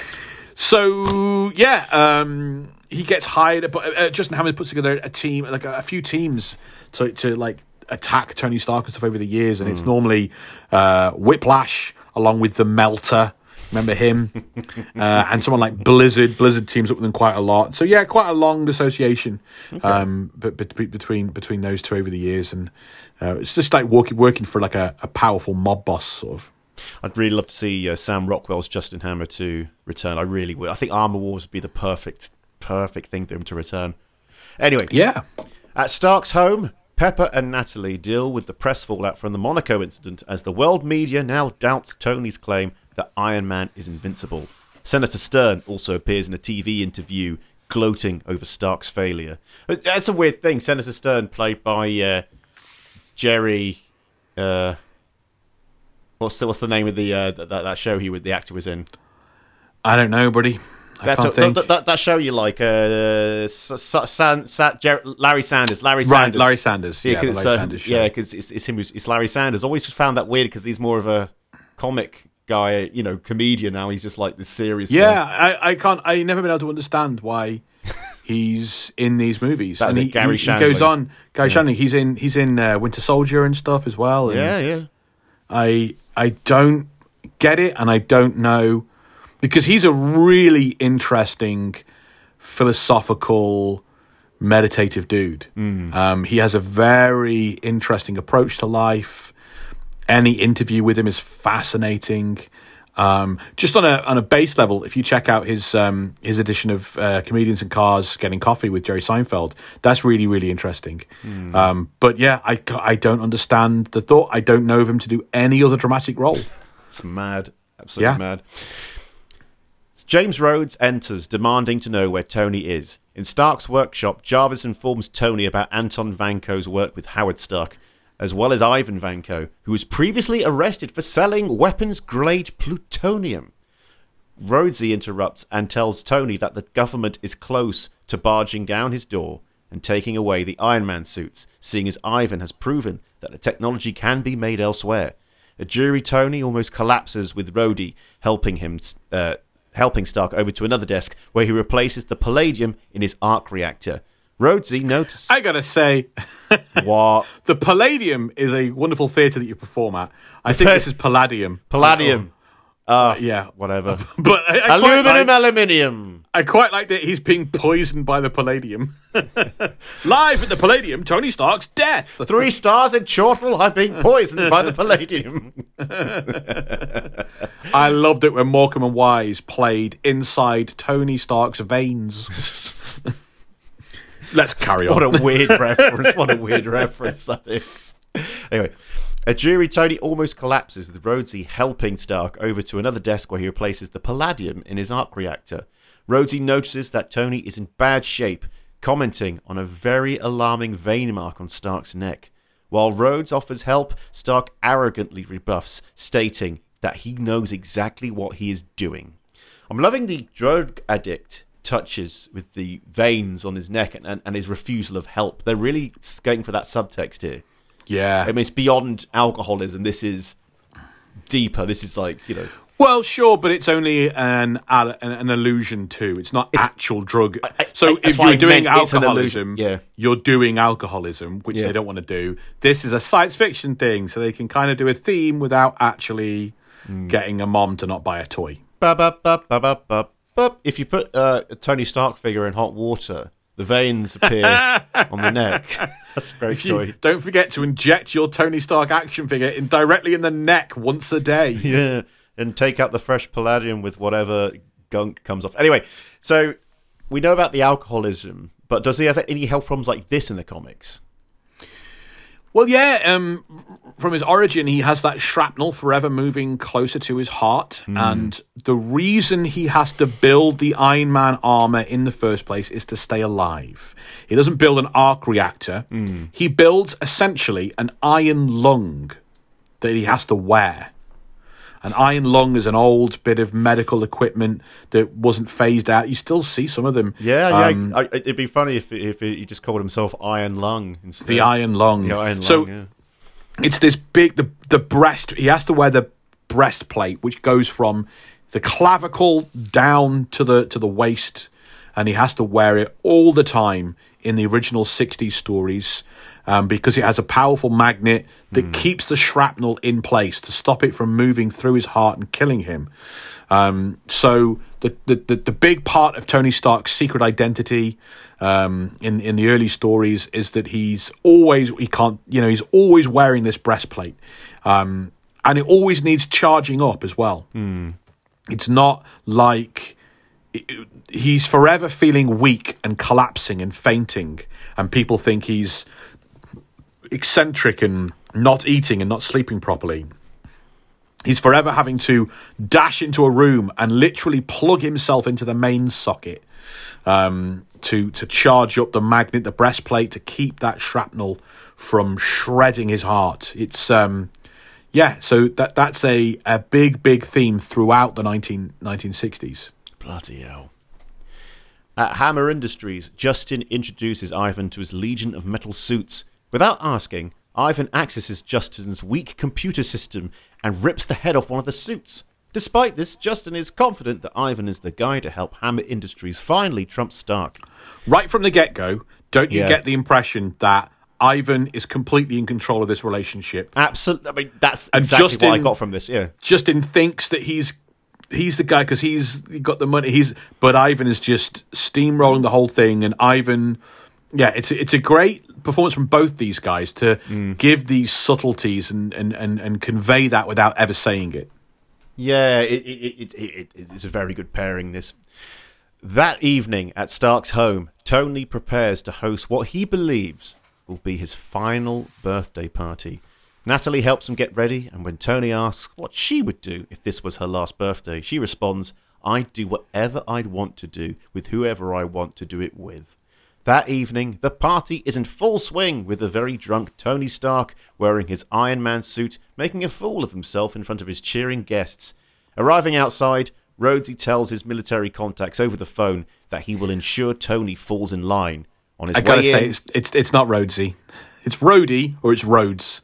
Rhodesy is a new nickname you've given this man in this episode. Old Rhodesy. Rhodesy sounds like he works down at the market. Rhodesy! You know Rhodesy? Yeah. Rhodesy, he works down the market. Rhodey or Rhodes. Rhodey. On his way, Rhodes passed Pepper, who shows Rhodes a very drunken Iron Man falling over into a drinks cabinet. Pepper calms an angry Rhodey and says he'll handle it. Yeah, I don't know about you. I do not want to be at a party with a drunken Tony Stark in an Iron Man suit because that's just asking for trouble. I don't know. It seems like it'd be a lot of fun for at least 2 hours. I'd be there worrying like, he fired his blaster off just near me. I better go. Also, I feel like this is a good thing. I think we might have touched on this earlier in the notes, but Robert Downey Jr. is the right actor for what will be a tale of redemption from drunken behaviour, given his personal life of, the kind of reckless behaviour and whatnot. I don't know that. I understand. I know what you mean. There's an example of to me, there is no arc in changing reckless behaviour. There's no arc in changing. There's no addiction arc in this. If he is addicted to dangerous kind of erratic behaviour, as there are examples of in the start of it, where is the resolution of this? There isn't any. He invents something that makes him better. Like, there's not a moment where he goes, I need to start acting more responsibly. I need to look after myself. I need to think about the people around me. I need to believe that I am worth. There's none of that. He invents a science fiction thing that he plugs into himself, and he goes, I'm better now. I'm still going to fight bad guys in a metal suit. Okay, so, maybe just the drunken, reckless behaviour bit. Maybe Robert Downey Jr. is the one who... Yeah, sure, absolutely. He did that in his own life, and now we see him do it on stage, on screen. It's like, oh, look, method acting. So I take it alcohol plays quite a role in Iron Man comics. I mean, even with that bonus episode on the Ultimates, there was some boozing in there. Yeah, I mean, if you want to check more of that out on patreon.com/Marvel vs. Marvel. It's a version of Tony Stark who literally says he can't get into the Iron Man suit and pilot it without being drunk because it's that scary. In the regular Marvel universe, there's two writers, David Michelin and Bob Layton, who write Iron Man in the 70s.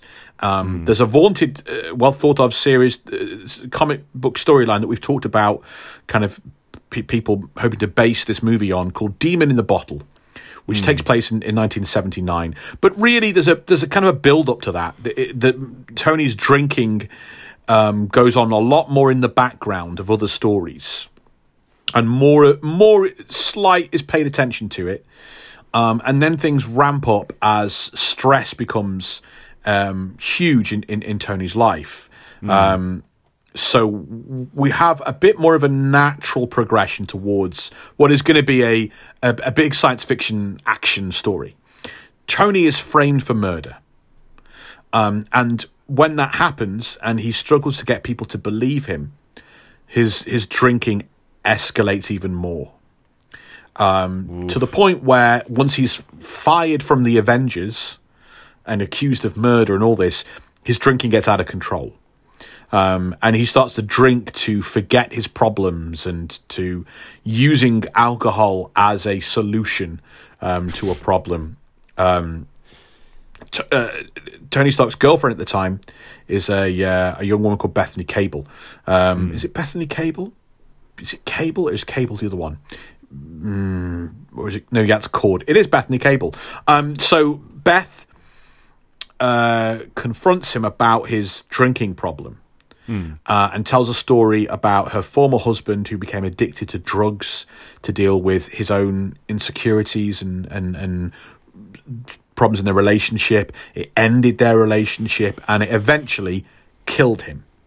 And she sort of says, I was too young and immature and didn't know how to help my husband before he died.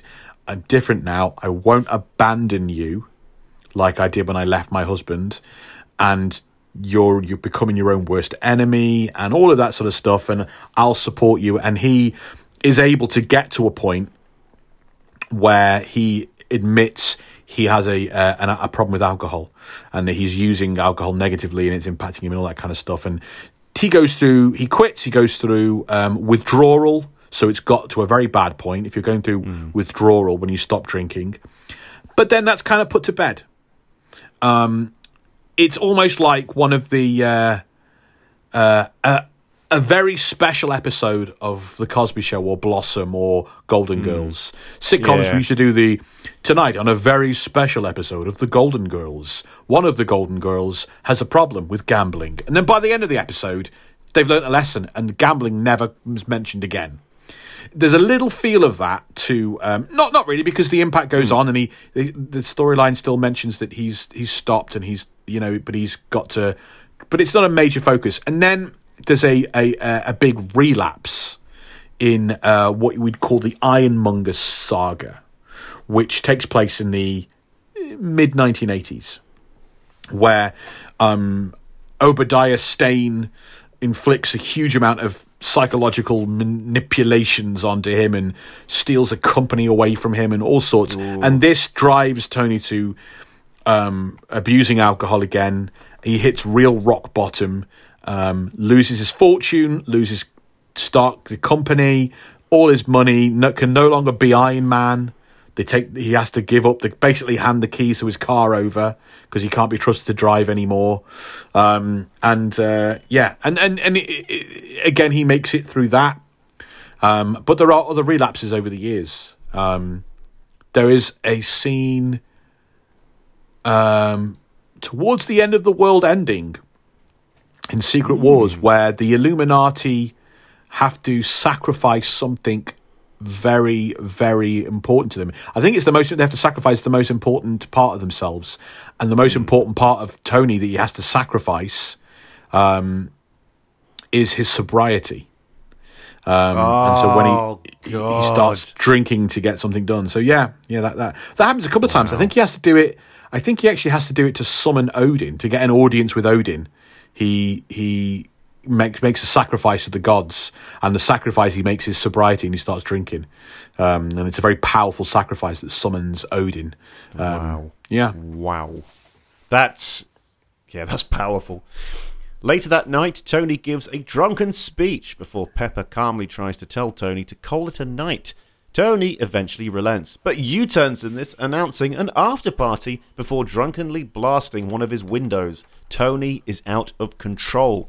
Pepper and Rhodes watch in disgust as Tony starts playing an impromptu skeet shooting sessions with guests throwing random objects in the air for Tony to blast.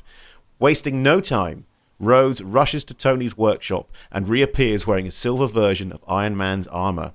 Ordering the guests to leave, Rhodes demands that Tony shut down his suit as he doesn't deserve to wear it.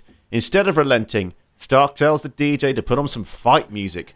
As Queen starts playing, the two Iron Men fight, blasting them both through the wall and into Tony's gym, where the two smash each other with weights. The guests outside watch as Tony and Rhodes smash through the ceiling, crushing a minibar. Happy rushes in and leads Pepper to safety away from the fight. After smashing Rhodes through a kitchen counter, Tony turns around, now aware that everyone is watching and filming his drunken fight. Tony angrily roars at them before Rhodes smashes him from behind with the kitchen sink. Picking himself up out of the fireplace, Tony and Rhodes fire their laser blasts at each other, with both lasers meeting, causing an explosion. As Iron Man lies in the rubble, Rhodes gives him one last angry look before jetting away in the suit. Good use of Daft Punk's Robot Rock during this fight. I love Daft Punk. Love that song. I feel stupid for saying this, but I forgot. I've only watched this film a handful of times, but I forgot that this behaviour was due to his fear of death and not just him being an egotistical prick.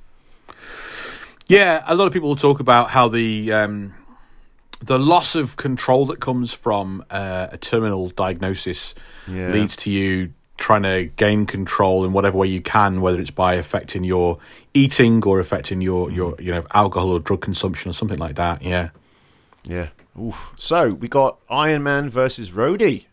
Have they ever fought like this in the comics? Yes.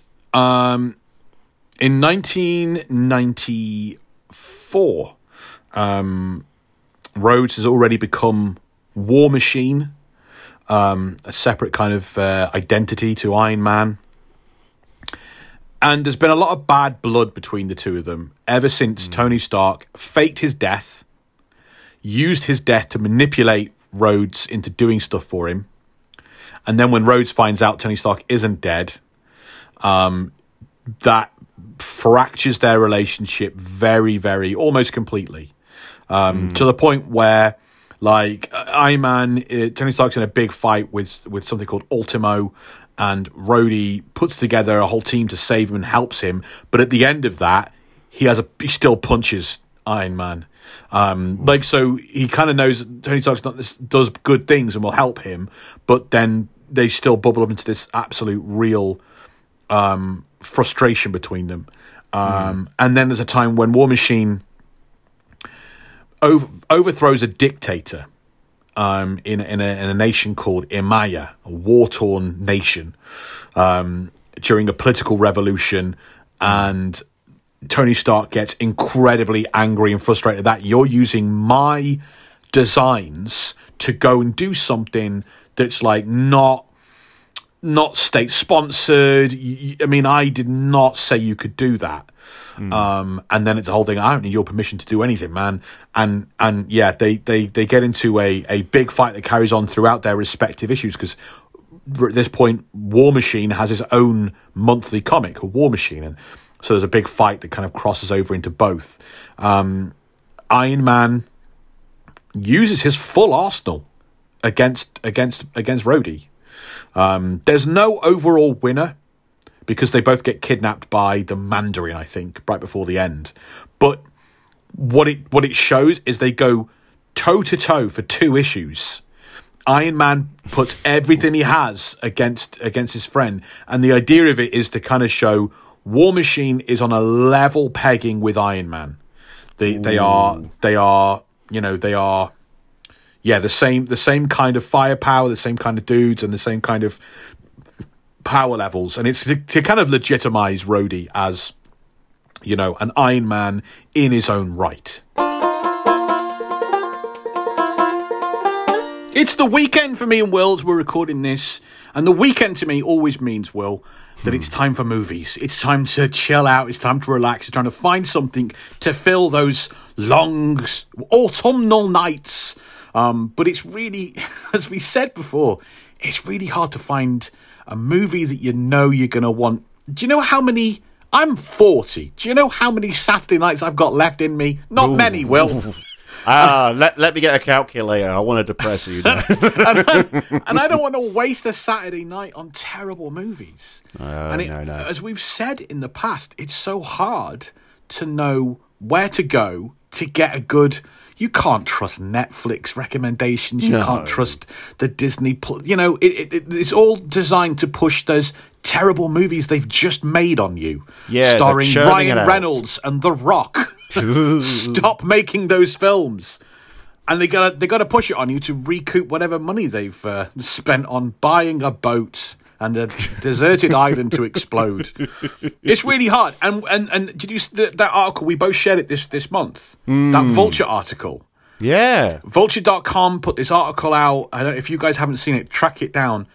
The headline is, Vulture article reveals a PR firm has been manipulating Rotten Tomatoes scores for years now. For years, paying movie critics directly to inflate the scores of the movies that they're trying to promote.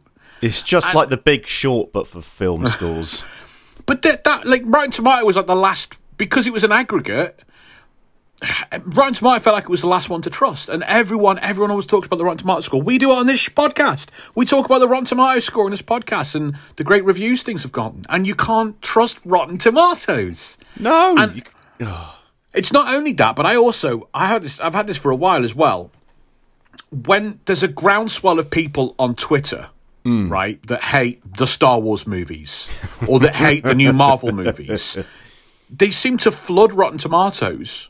Because it's like a bandwagon, it's like a meme, it's like a part of their like online identity is I violently hate the new Marvel movies or the new Star Wars movies or whatever it might be, and I'm gonna just go online and slag it off. And I read some of those reviews do not match my movie-going experience. Absolutely. Bad faith reviews, Rob. Bad faith reviews. So they're either being paid off by a PR company or it's a bunch of, like, Twitter nerds doing a bad faith review to try and get clout online. It's corruption from both ends, mate. Corruption from both ends. And what it means is I'm wasting my valuable Saturday night watching crap movies or not knowing which ones the good ones to find. And so I end up watching whatever's on BBC One, which is just not good for anybody on a Saturday night. But we've got the solution. Yes. We've got the solution to bad faith reviews. We've got the solution to PR companies paying critics to write reviews on Rotten Tomatoes. We've partnered up with Everlist.me, who are changing the way that we find movies.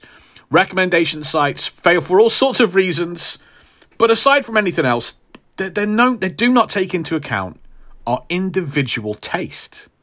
Like a movie critic or a Netflix algorithm doesn't seem to know me at all. No. Everlist fixes that problem by giving you movie suggestions from real people who like exactly the kind of movies you like. The like best kind me and of Will. people. The best kind of people, because me and Will are on it. Yeah. We've done it. You create your list on everlist.me. You put your favourite movies at the top. You rank them. You get your top 10, your top 20. You keep going. And then it matches you. Everlist will match you with other real people that got the same taste as you. So when they recommend a movie, it's a recommendation you know you can trust. And it's all completely free. You don't pay a single thing to be a part of Everlist.me. Me and Will, we did our... I'm struggling with the next lot on my... I don't know, how far have you gotten on your list, Will? I think I've got like into my 40s now. But yeah, not like you. I stalled. All right, okay. Sorry, that's an age joke. I stalled in my 30s, and I'm just... It's a refinement process. The thing about Everlist is that it also, like, as much as you're doing it for recommendations, so many of my friends, we've got a group chat where we're slagging each other's review like choices off. I can't believe you put that on there, right? Because that's listen, this is not part of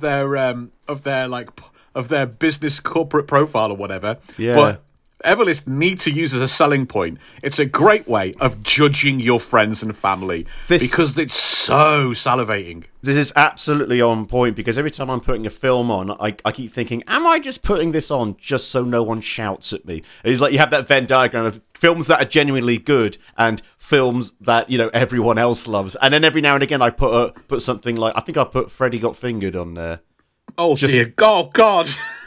I think how are you ever in the comedy industry? I have a soft spot for that film, and I thought I'd put it in there just to see what would happen. The great thing about Everlist is that it only works if you're honest. Yes. Right? Yes. You can only get recommendations that are going to benefit you if you're really honest about what your real favourite movies are. So it works against that thing that Will's talking about. You can't have some nose-in-the-air movie critic guy going, well, these are the greatest 10 movies of all time. That doesn't help you because you're going to sit down and watch movies you're pretending to like. So you've got to be, you have to be honest with it for it to work. And it does work. It works really well. Long-time listener Cody, he joined up. He follows me. I follow him. Cody's list has got, his number one movie is Edge of Tomorrow, the Tom Cruise sci-fi movie. I've never seen it. Emily Blunt, Tom Cruise, Edge of Tomorrow. I've never seen it. and it's Cody's number one movie, so that's a recommendation. I watched it last week. I had a great time. It was a great recommendation. I didn't need to kind of go on Rotten Tomatoes and look at, well, how many didn't like it, how many did like it. I just went to someone who's a real person that I really know, and me and Cody are match on Everlist, and I can see his other movies, and I go, he's got the kind of taste I'm interested in. Bang, there we go. I had a great movie recommendation thanks to Everlist, and thanks to our listeners who signed up and who followed us. And Will, you've got a similar experience? Yeah, this weekend I'm going to be sitting down and watching a film. I looked at Peter J's profile. Peter J's. Who else? Is fantastic.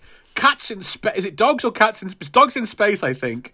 Yeah, there's dogs. I'm just looking at it right now. He has dogs in space. I did not know that was a film. No, Peter J. I've known him a long time. His movie choices are eclectic and brilliant. And then there'll be like Danger Diabolique as well, which is like a classic of kind of action adventure genre, but it's French, and so very few people have seen it. He's really. So what have you found on there that's your next watch? Well, it's one we've actually talked about before on previous episodes, The Rocketeer, and it's a film that I'm going, why haven't I sat down and watched that yet? I'm an idiot for not doing that. So this weekend I put some time aside to actually sit down and watch this bloody movie because it's so far up on Peter J's list. It's his third film. That's and the other two I've seen. The top 1 and 2 I've seen. So yeah. And so that reaches out and grabs you, and you go, It's Peter J's top 3 movie. I got to see this. Why have I been putting it off? Everlist works so well for that stuff. It works so well for that. Although if his number one film was Dogs in Space, maybe I wouldn't trust this judgment. But it makes you think, what am I missing? Yes, because I've not seen Dogs in Space. I mean, sheer curiosity, sometimes even morbid curiosity. Listen, I'm telling you, right? I've seen Edge of Tomorrow. I don't have a movie to watch tonight. I think it's going to have to be Dogs in Space. Because hell. What's the I got to know what it's all about. Everlist is so good at matching real people with real people, so you can see the recommendations of the people around you, people you know, and it'll match. It doesn't have to be people you know. I'm matched with a bunch of people I don't know, and if I've got the great big crossover of my movies with their movies, then I get to pick through and go, oh, I haven't seen that. And the more movies you add, the better your recommendations get, the more people it can match you with, the bigger matches that you get. It's a great, real way of getting good recommendations. And we've got a competition for you. Man, this is really good. The amazing guys over at everlist.me have sponsored an awesome prize for us here on Marvel vs. Marvel. Only our podcast listeners can get access to this. So they've sponsored a year's subscription to Marvel Unlimited. How cool is that? Hello. So Marvel Unlimited is Marvel Comics' online comic book subscription service. Like Spotify, like Netflix or whatever, they've got over 30,000 Marvel comics up available. And thanks to Everlist, if you win the competition, you'll get unlimited access to those 30,000 comics. 30, classic comics from the 60s, the 70s, the 80s, the 90s. And everything that Marvel currently published goes on there. So if you want to just start reading everything Marvel does every single month, Everlist is going to help you do that with a free year subscription. It's great I use it all the time for doing research for the show. Even when I've got the issues, I don't always quite know where they are, don't have them to hand. I can quickly use Marvel Unlimited to fire up and go, oh yeah, I need to read all of that. That's how I read for the latest bonus episode on the Ultimates. I read all of that on Marvel Unlimited. And Everlist.me is going to give away a year's subscription for the people we pick as the winner. All for free for a year. So all you have to do to be in with a chance of winning is sign up for everlist.me, make a top 10 list, top 20, but top 10 you've got to make, and then just keep going. And then follow Marvel vs. Marvel on the website. We've got that pinned on our Twitter as our top post. If you want to, if you can't, you can search for us, you can find us, or you can find it on Twitter. Click the top pin post, and that's going to be our Everlist link with our top 10, 20 superhero movies on there. If you follow us and you've created an account, you'll be in with a chance of winning. In a couple of weeks' time, me and Will are going to randomly select a winner, and you're going to get a year's subscription to Marvel Unlimited. A fantastic prize thanks to people at everlist.me. So that's what you want to be doing. Head on over to everlist.me, sign up, create an account, follow Marvel vs. Marvel, start making your list. Start being honest about your list. Start ranking. Follow Will, follow me. Yeah. Check out our top 10, top 20, top 30, top 50. See how much we cross over. Recommend movies to us. Let us recommend movies to you. It's all completely free, and it is changing the way that we're discovering movies. Back to the show. At the Edwards Air Force Base in the Mojave Desert, Rhodes communicates with the flight tower that he's ready to land. However, the troops at the base are stunned to see Rhodes not in a plane, but in an Iron Man suit. Landing in front of everyone, he greets his major and brings the suit inside. So is this how Rhodey gets his own armour in the original stories?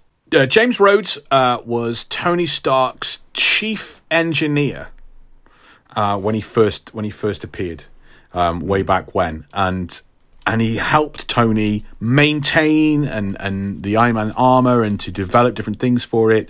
But then when Tony Stark could not pilot the Iron Man armor on a several different occasions, sometimes through injury, sometimes through alcoholism, Rhodey steps up and puts the armor on and becomes Iron Man. It took him a while to learn how to kind of pilot it and stuff, but eventually when Tony Stark dies, in inverted commas, and leaves this world and leaves the armor and the Stark International to Rhodey, Rhodey manages to basically save the day. He makes sure that Obadiah Stane doesn't get his hands on the Iron Man armors. He becomes the new Iron Man. He takes over Stark International and all that sort of stuff.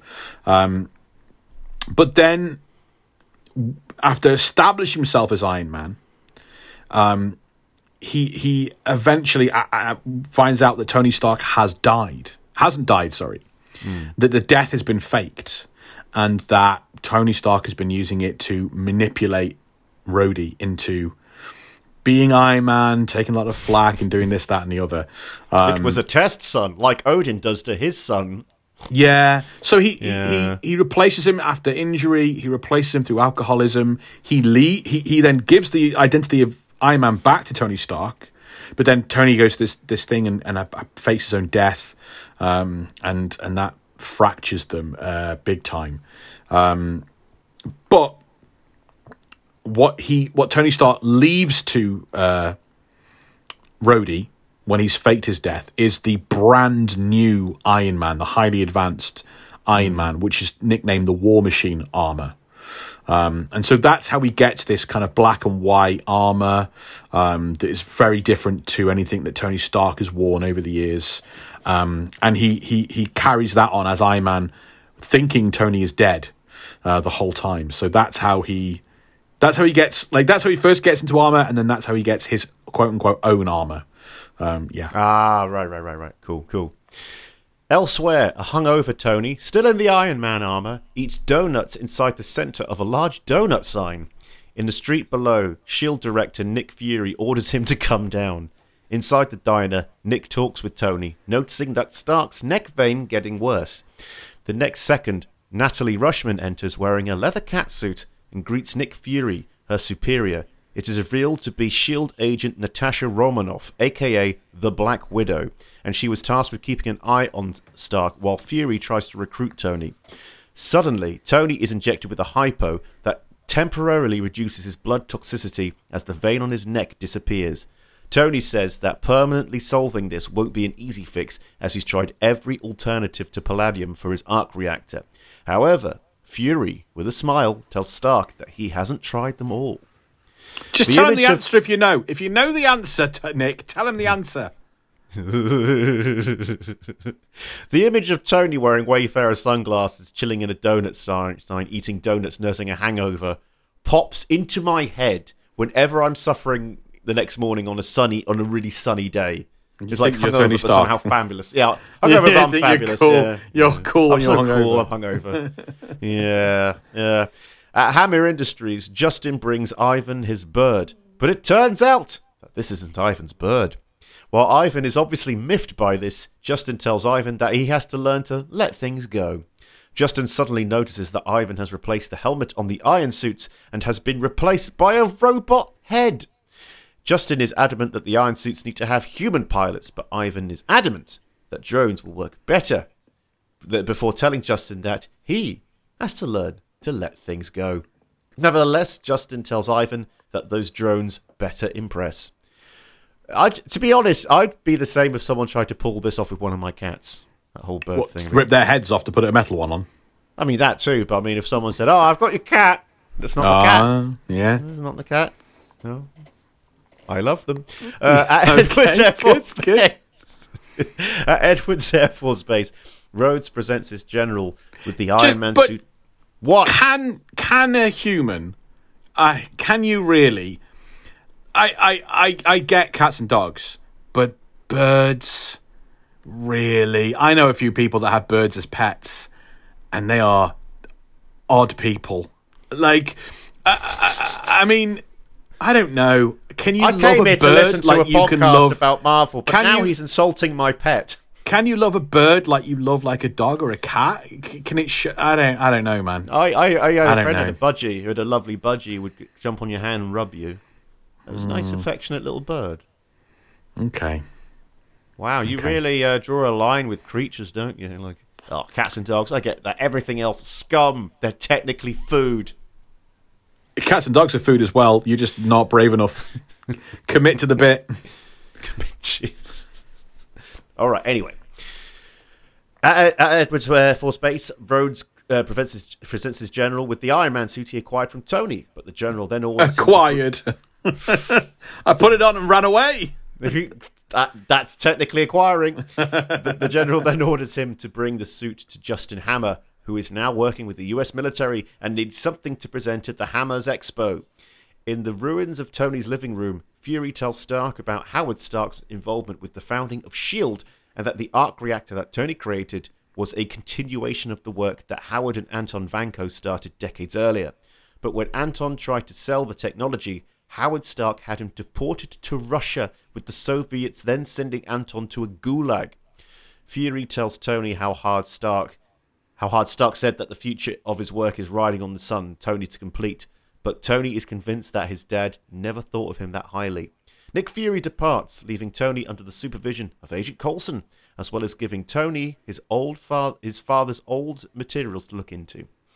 I love the way they're tying Howard Stark into all of this. Not to mention he gets played by that fella from Mad Men. Yeah. Yeah, that was a nice... I can't remember his name. The Silver Fox from Mad Men. Yeah. Fox. So, Anton Vanko, not Ivan. Anton, as I keep doing. What can you tell us about Anton Vanko? The first Crimson Dynamo. So he's comes together. A Soviet scientist who... Anton is a Soviet scientist that invents... like an armor. I believe he invents an armor.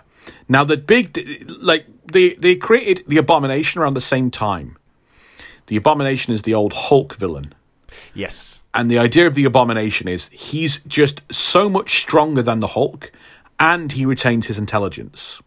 So Stan Lee around this time is big into, or Marvel at this time, big into making the villain that much better than the hero, because that creates an underdog. The big thing around the Crimson Dynamo's armor is that at the time, Iron Man had to regularly keep charging up his chest plate. It was the big weakness. It was almost like his kryptonite or his son or whatever. He had to keep charging it up. And in fact, oftentimes during a fight, his armor would lose all power.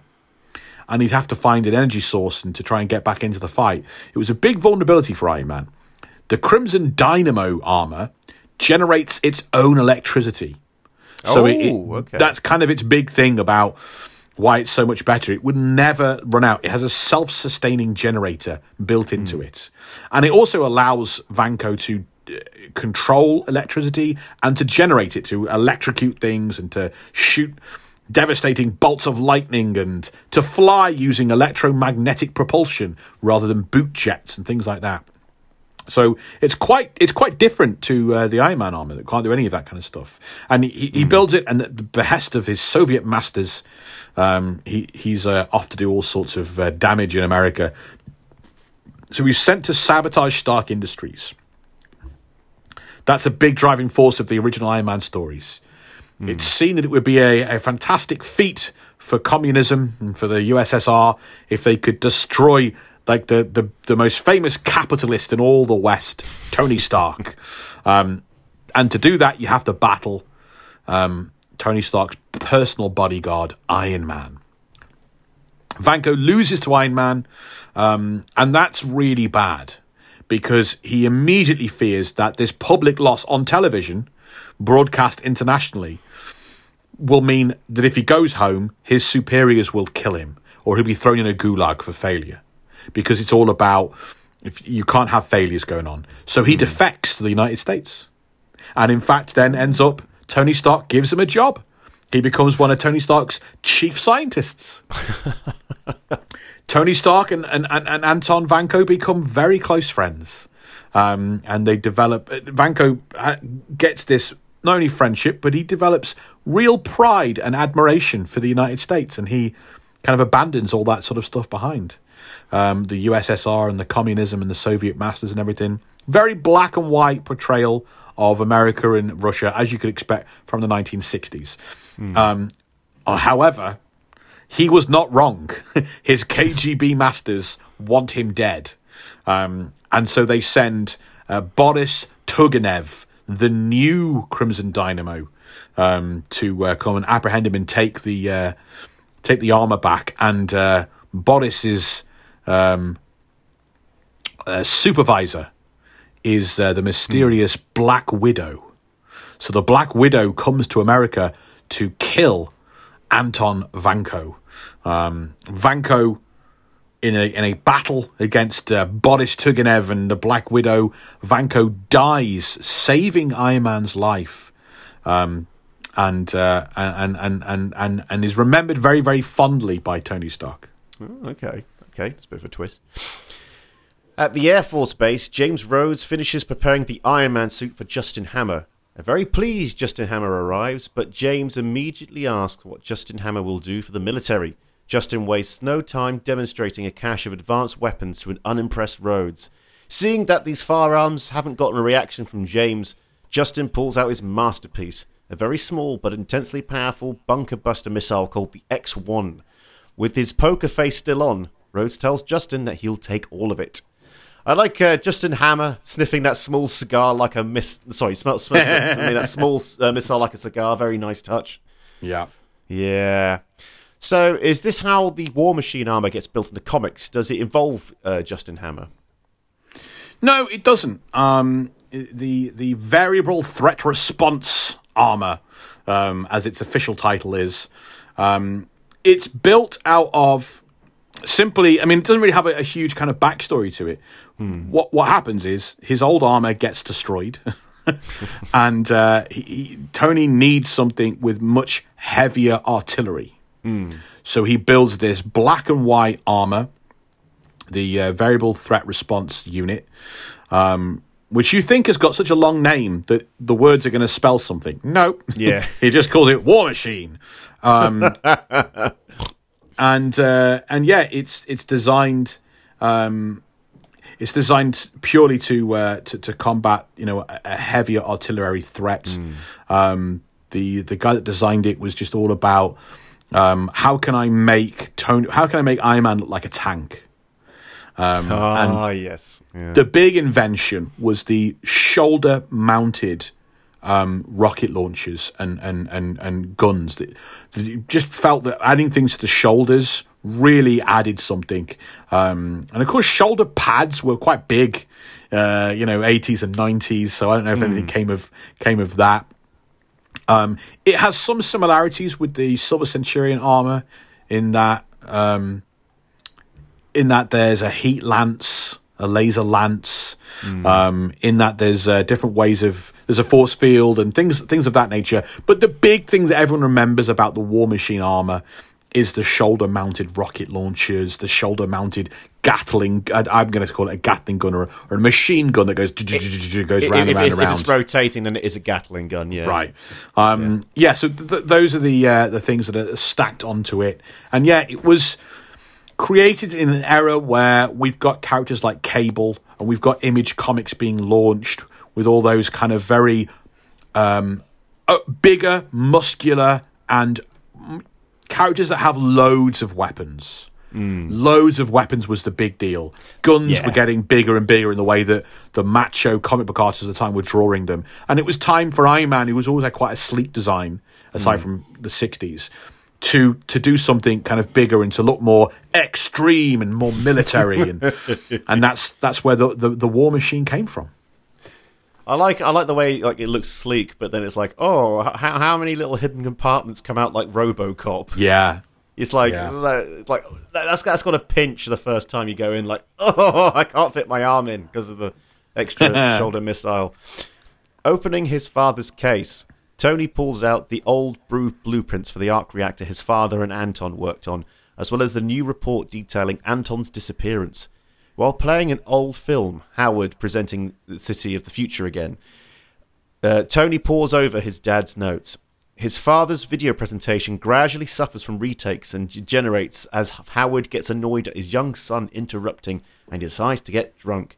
In a moment of personal honesty, Howard speaks to Tony through the camera, telling his son that Tony will help finish his work and that Howard's greatest creation is Tony. Tony's eyes light up as he finally gets the validation from his father he always wanted, as well as the eureka moment he's always been looking for. So does Howard Stark play a big role in the Marvel Comics like this at all? Eventually.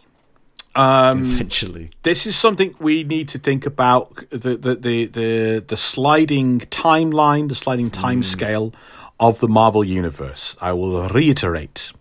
Marvel Comics began in the 1960s. It was very close to the Second World War. Yes.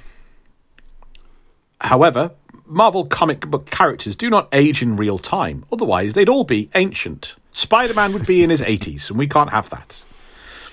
Same thing happens in DC Comics to a certain extent. What happens is these characters, generally speaking, once we get into the 70s and the 80s, we don't think of them having been around for 20 years.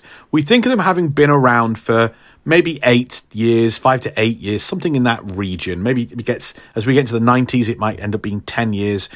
We just have to keep sliding that time scale down so that, I think, roughly speaking, the Fantastic Four, who were the first earmarkers of the beginning of the Marvel Age, came about around 10 years ago. Whenever you pick up a comic and read it, the Fantastic Four and the Marvel Age began about 10 years ago. Spider-Man's been Spider-Man for about 10 years. Now, in the 1970s, that makes sense. It has been 10 years. Yeah. But it also is true in the 1980s. So we've moved further from the Second World War. We've moved further from the 1940s, but it's still only been 10 years. That's the sliding time scale. To do that, Marvel have to keep updating things. A good example of this is The Punisher, who came about in the Vietnam War. Yeah. As we sit here now in the year 2023, the Punisher, to have been active in the Vietnam War, would make him an ancient old man. And that doesn't fit with the character. So Marvel keep updating the war that he's been in. And eventually have invented a brand new war that didn't exist so that it's no longer tied to a historical event. When Iron Man stories first began and S.H.I.E.L.D. first began in the 1960s, Tony Stark designed and built S.H.I.E.L.D. with Nick Fury. Tony Stark built and designed the helicarrier. He built and designed the life model decoys. Everything to do with S.H.I.E.L.D. and all these amazing inventions Tony Stark invented because he was a young man in the Second World War or around the Second World War and just after. So it was Tony Stark that built everything in the 50s and 60s. But as more and more decades pass and Tony Stark has to stay younger and younger, he can't have been active in the 1950s and the 1960s. Marvel needs a stand-in to replace Tony Stark in that era. And that becomes his father, Howard Stark. So he gives birth to his own father. in a manner of speaking. In a manner of speaking. And then as time goes on and on and on and on and on, suddenly Howard Stark is in everything. Suddenly he's in World War II with Captain America. And then he's part of the X-Men's Hellfire Club. And then he's best mates with Reed Richards' dad. There's constant retconning when it comes to Howard Stark.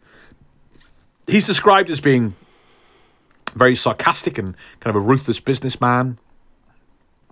I can't quite remember. There's no talk in the early issues of Iron Man, of Tony taking over his father's business. It's just because Tony Stark's meant to be Howard Hughes when he's first created. Yeah. And then as the decades go by, Howard Stark is meant to be Howard Hughes. Yeah. And Tony kind of inherits things and stuff like that. Yeah. I mean, it hits home even more when you see that in the Captain America film. The first one, you see Howard Stark, and it's like, yeah, that's definitely Howard Hughes. Yeah, so that's kind of it. Yeah, he's not mentioned or brought up until the 1970s. And they don't know if they start the retconning straight away. I think the retconning probably starts towards the end of the 70s, start of the 80s. It's hard to get a handle on it. But yeah, he's obviously he's created to give Tony Stark some personal life and background and everything, but he becomes more of a tool to help pad out the years when Tony Stark did all that stuff, but now he can't, otherwise he'd be too old. Gotcha. Wasting no time, Tony drives all the way to Stark Industries to find his father's old diorama and interrupts Pepper Potts in an important phone call. As soon as her call finishes, Tony offers a humbling apology for his behaviour, but Pepper is in no mood for this and explains that she's trying to do the job that he was meant to do. The next moment, Happy and Natasha, under the guise of Natalie, enter. Before Pepper and Happy leave, Tony makes playful hints to Natalie that she might not be who she says she is. When they're both alone, Natasha angrily chides Tony before storming out. Alone in the CEO's office, Tony examines the old diorama of the 1974 Stark Expo and his city of the future. Looking at it with fresh eyes, he realises something important and drives it home in his convertible. Again, great back and forth between Tony and Pepper. Love the obsession with the perpetual motion desk model as well. Like, I need to stop this. I need just jam, just shoves a thing in to stop it. Are they called perpetual motion things? Well, it's just a desk thing, but they are perpetual motion because that's what they're doing. They're continuously moving. Doesn't perpetual motion require? Yeah, let's carry on. Yeah, I mean, obviously it would be true perpetual motion because it would invalidate the laws of thermodynamics. You have to act upon it. You have to give the initial energy to it, don't you? I guess. Anyway. So, does Black Widow have a history with Tony Stark in the comics? Yeah, well, as we said, she leads the new Crimson Dynamo Boris Turgenov into the country to assassinate Anton Vanko for defecting from the Soviet Union. And so, originally the Black Widow, as you might be able to take from her name, she's purely like a femme fatale. The idea of a female that kills the male, and the idea that she's perhaps murdered her previous husbands and things like that. The idea of a beautiful, sexy, dangerous woman that might kill you. There's a great episode of The Venture Brothers where where Rusty actively finds a femme fatale, a Black Widow, because he's like, even if she does try and kill me, my giant bodyguard will stop her, and until then, I'll have some great sex. That's what I'm after. I recently watched that one. I was laughing so much. But all I think is when you say femme fatale, all I can think of is the Alan Partridge line he says to Sonia, his Ukrainian girlfriend. He's like, with that broken English, you could be a Bond femme fatale. You're sexy, but I don't trust you. Nor should you. And Black Widow's whole thing to begin with is that she infiltrates kind of Tony Stark's personal life. I believe she poses as Boris's sister.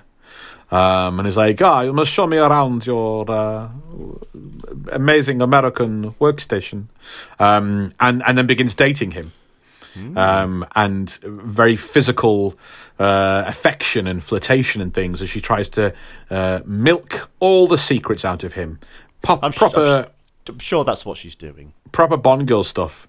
So that's the beginnings, and there is this element of infiltration and spying on him and all of that, but she's doing it for the KG bloody B.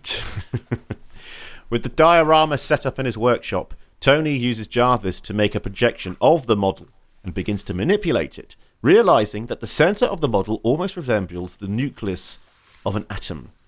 Using the other parts of the map as reference points and removing all irrelevant parts of the model, Tony realizes that the model holds the key to just the thing he's been looking for all this time. The atomic model for a new element that can replace the palladium in his arc reactor. Right, so Nick Fury clearly knew all of this and just gave, like, a subtle little wink and then, like, why not just tell him? Tell him. I think I don't know if he knew exactly or if he had an inkling. But at the same time, if he knew, I think he wanted to test Tony's initiative to see if he was worthy enough to be in the Avengers. Oh, that's an interesting take. I like that. Yeah, I saw it as a test. I saw it as a test. It's like, why would you hand it to him on a plate? It's like, well, Tony Stark's the guy who's supposed to be thinking of it. But yeah. That's a good take, though. I really like that. Yeah. Yes, yeah, exactly. While Jarvis tells Tony that the element is impossible to synthesize, Tony merely sees this as a challenge and begins tearing up his house, constructing a machine that can create this new element. I love this bit of mystery solving here, like something important hidden in plain sight. And it's almost like an episode of Sherlock where he's like, oh no, that's there, that's that could actually be that. Oh, I see what's happened now, it's a secret message. Yeah. He loved it. After Tony has finished construction of his machine, Coulson arrives and ends up helping Stark complete the finishing touches. It turns out that Agent Coulson was only stopping by to inform Stark that he's been reassigned to investigate something in New Mexico. I find it really interesting to see Agent Coulson so early. I've just seen his last ever appearance as Agent Coulson that takes place some point within Agents of S.H.I.E.L.D. Yeah, okay. And I've been binging it every day as I work out every morning. I've been watching an episode or so of Agents of S.H.I.E.L.D. So I've seen an awful lot of Coulson over the last couple of months. And I've just literally today got to his final episode. And so it's really then been wild to kind of sorry, that was yesterday, and then today kind of go back and see the very early appearances, just how young he is, and the development of the character, and the quite nice arc that character gets on Agents of S.H.I.E.L.D. Had a lot more. I mean, Agent Coulson has had more stories and more hours of MCU storytelling than anyone in these movies. Oh yeah, because he's interweaving guy. Basically, he's the thread. Well, no, because he's in Agents of S.H.I.E.L.D., which seven seasons of 22 episodes and all that. Of course, yeah. I thought you meant in terms of never mind. After Coulson leaves, Starks activates the machine, and after nearly destroying his workshop, creates a new element. Installing the element in the arc reactor, Jarvis informs him that it has worked. Also, I like the little Captain America shield that pops up. Yes, it's kind of like a template, kind of, or a design or something. Yeah, I don't know what he must have stolen it from somewhere, but it was just like, ooh. I remember people losing it a bit over that, going, "Oh my god, there's a Captain America shield. What does that mean?" And it's like, oh. So Tony invents a brand new element. Like, I know he's a scientist in the comics, but has he ever done something insane like this? Like, because that inventing a brand new element is very crazy. He cloned Thor. Wow. With Reed Richards, he built a cyborg that's part robot, part Thor clone. It went mad and killed people. The comic book said that the character was called Ragnarok, but everyone in the comic book message boards knew that a cloned Thor had to be called Claw. In the same way that Red Hulk was clearly Rulk. That sounds like Scooby-Doo seeing the Hulk. Rulk! I'm going to do the mad stuff first, then the good stuff. Okay. He builds Sentinels. Admittedly, he's being influenced by the Red Skull, but he not only designed Sentinels, but he designed Sentinels programmed to hunt down superheroes and defeat them using his knowledge of their weaknesses. So his Sentinels wipe out the Avengers and the X-Men. That's a plot line borrowed exactly from Batman in Justice League. But there we go. Soul's Hammer. Soul's Hammer. Soul's Hammer. It's a giant satellite space station thing. Oh, Soul like solar, yeah. That can capture and control the radiation of the sun. With 2% of the sphere's charge, it can destroy an entire planet. It's a planet-destroying weapon. Pointed at Earth. It's just up there. It's just up there. Gathering. We don't have time to get into why it's useful and what it's there for. Yeah. It's not good, though. No. Those are all bad things. Then he develops the Extremis nanotech into Extremis 3.0, which he gives to everyone in San Francisco. And it brings them perfect health. Incurable diseases and problems are customized and solved if you want. Daredevil is no longer blind. It's wow. Yeah, that's something else. Stark Unlimited is a company that he founded after like Stark International and Stark Solutions and stuff. And it's purely there to take repulsor technology and turn it into free energy for the world. Ooh, hello. I like that. Yeah, Stark Unlimited was really quite interesting. There's a great, and this is when Matt Fraction was writing the comic, and there's a great sequence where Tony Stark is buying basically a soda company, a Marvel Comics version of Pepsi. And he talks, but he's buying it for a ridiculous amount of money, and he admits during it that he hates the drink. They're saying, why are you buying a soda company? Why is a tech guy buying a soda company he doesn't want from a drink he doesn't like? And he says, I'm not buying your soda company for the drink. I'm buying it for the infrastructure. Because I'm trying to bring HIV drugs to Africa. And you're the only, and this bit is true, you're one of the only companies that has any infrastructure throughout Africa. You've built the roads and you've built the infrastructure and the trucks, and you've got enough machines everywhere to stock your soda. I'm going to take soda out and put HIV meds in. And I'm going to bring all these drugs to across Africa and South America and things like that. I thought that was a really cool moment. There's a couple of times when someone smart writes Bruce Wayne and Tony Stark in a cool way, and you go, that's what they would be doing with their money. Yeah, exactly. I like that a lot.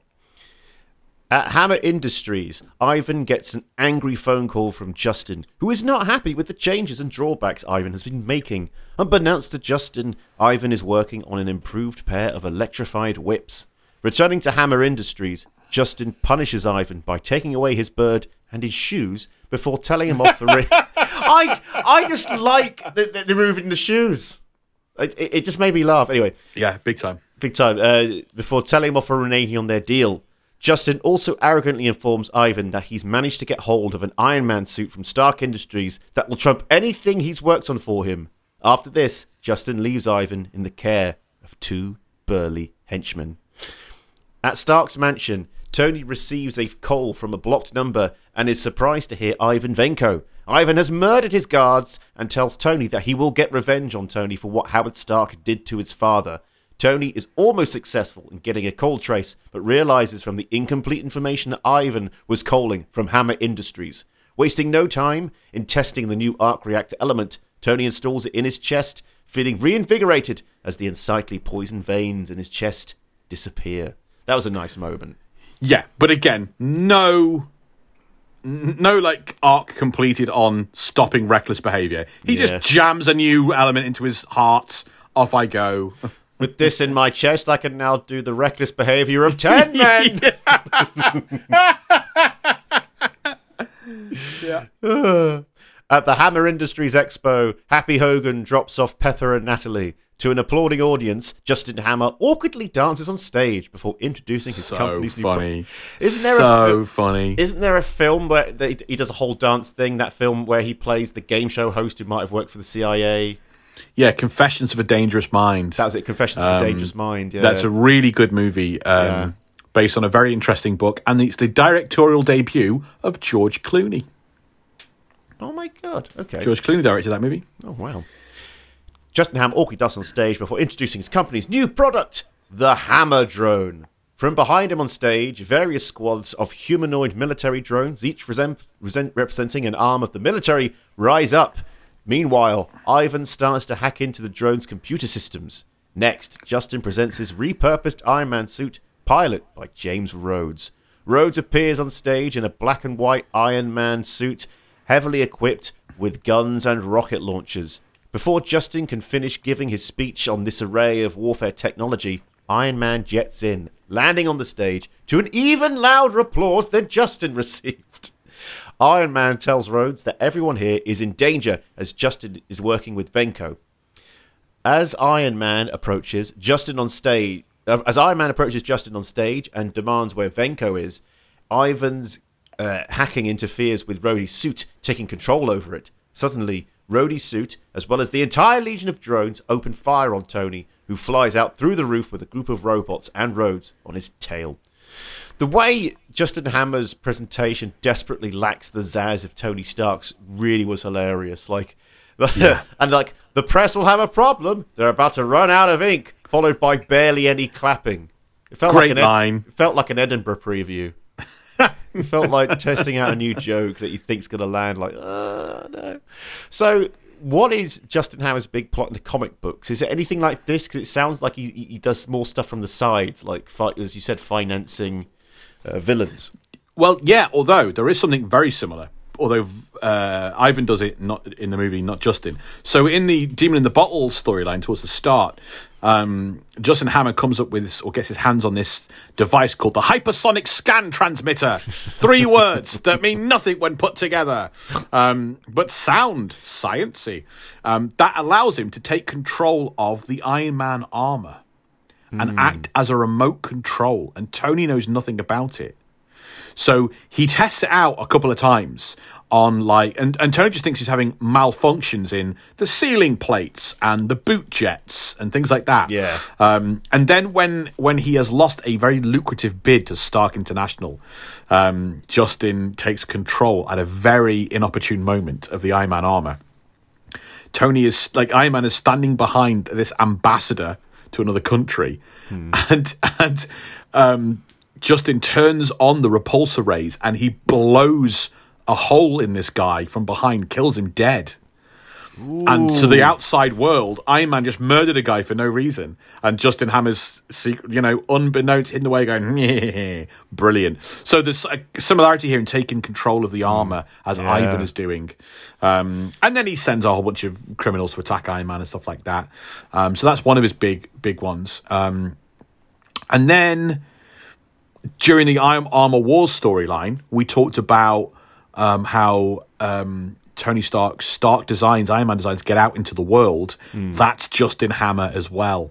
He hires an industrial espionage guy called the Spy Master to steal the Stark technology, and then Justin Hammer distributes it to the Beetle, the new Crimson Dynamo, Stiltman.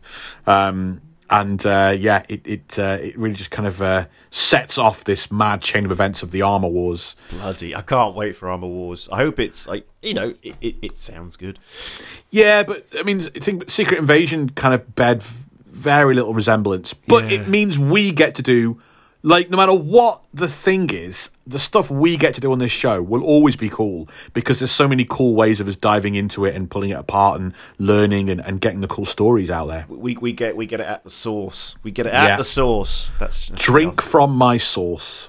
Jesus Christ. God, what the hell's going on? Anyway, in the skies above the expo, Iron Man evades Rhodes' gunfire as the rest of the drones in the expo turn on the audience. Trying to regain control, Justin Hammer is shocked to discover that Ivan has locked them out of the mainframe, as well as access to all forms of communication to Hammer Industries engineers.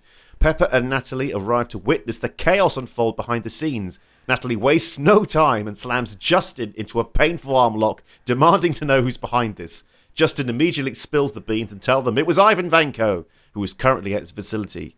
With Justin no longer in control, Pepper Potts takes over in clearing up this mess. That was a satisfying moment, I felt. Yeah. Yeah. So, Justin Hammer is taken down here by Whiplash, turning against him, and Black Widow kicking his ass. Does this happen in the comics?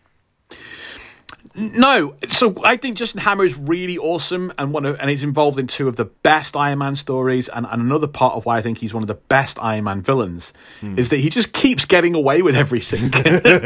Like, he does very little out in the open. Yeah. He's very cautious to work behind cutouts and manipulate and puppet master and working from the shadows, and he never really gets his comeuppance. So he's quite clandestine in a way. A little bit. He does reveal himself to Iron Man at the end of, I think, Demon in the Bottle or something, but he doesn't really pay any penalty to it.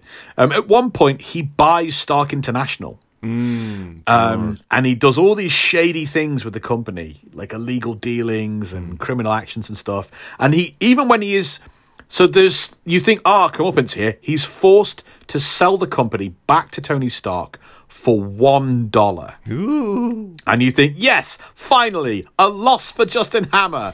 But it very quickly ends up that Tony gets hit with all the fallout from the dodgy dealings. There we go. It's all tied to the company, and it lands on Tony's doorstep. You're not just buying, it reminds me of that old thing, like you're not just buying the company, you're also buying the debt. The debt, accrued. yeah. So Justin Hammer gets off scot-free and laughing.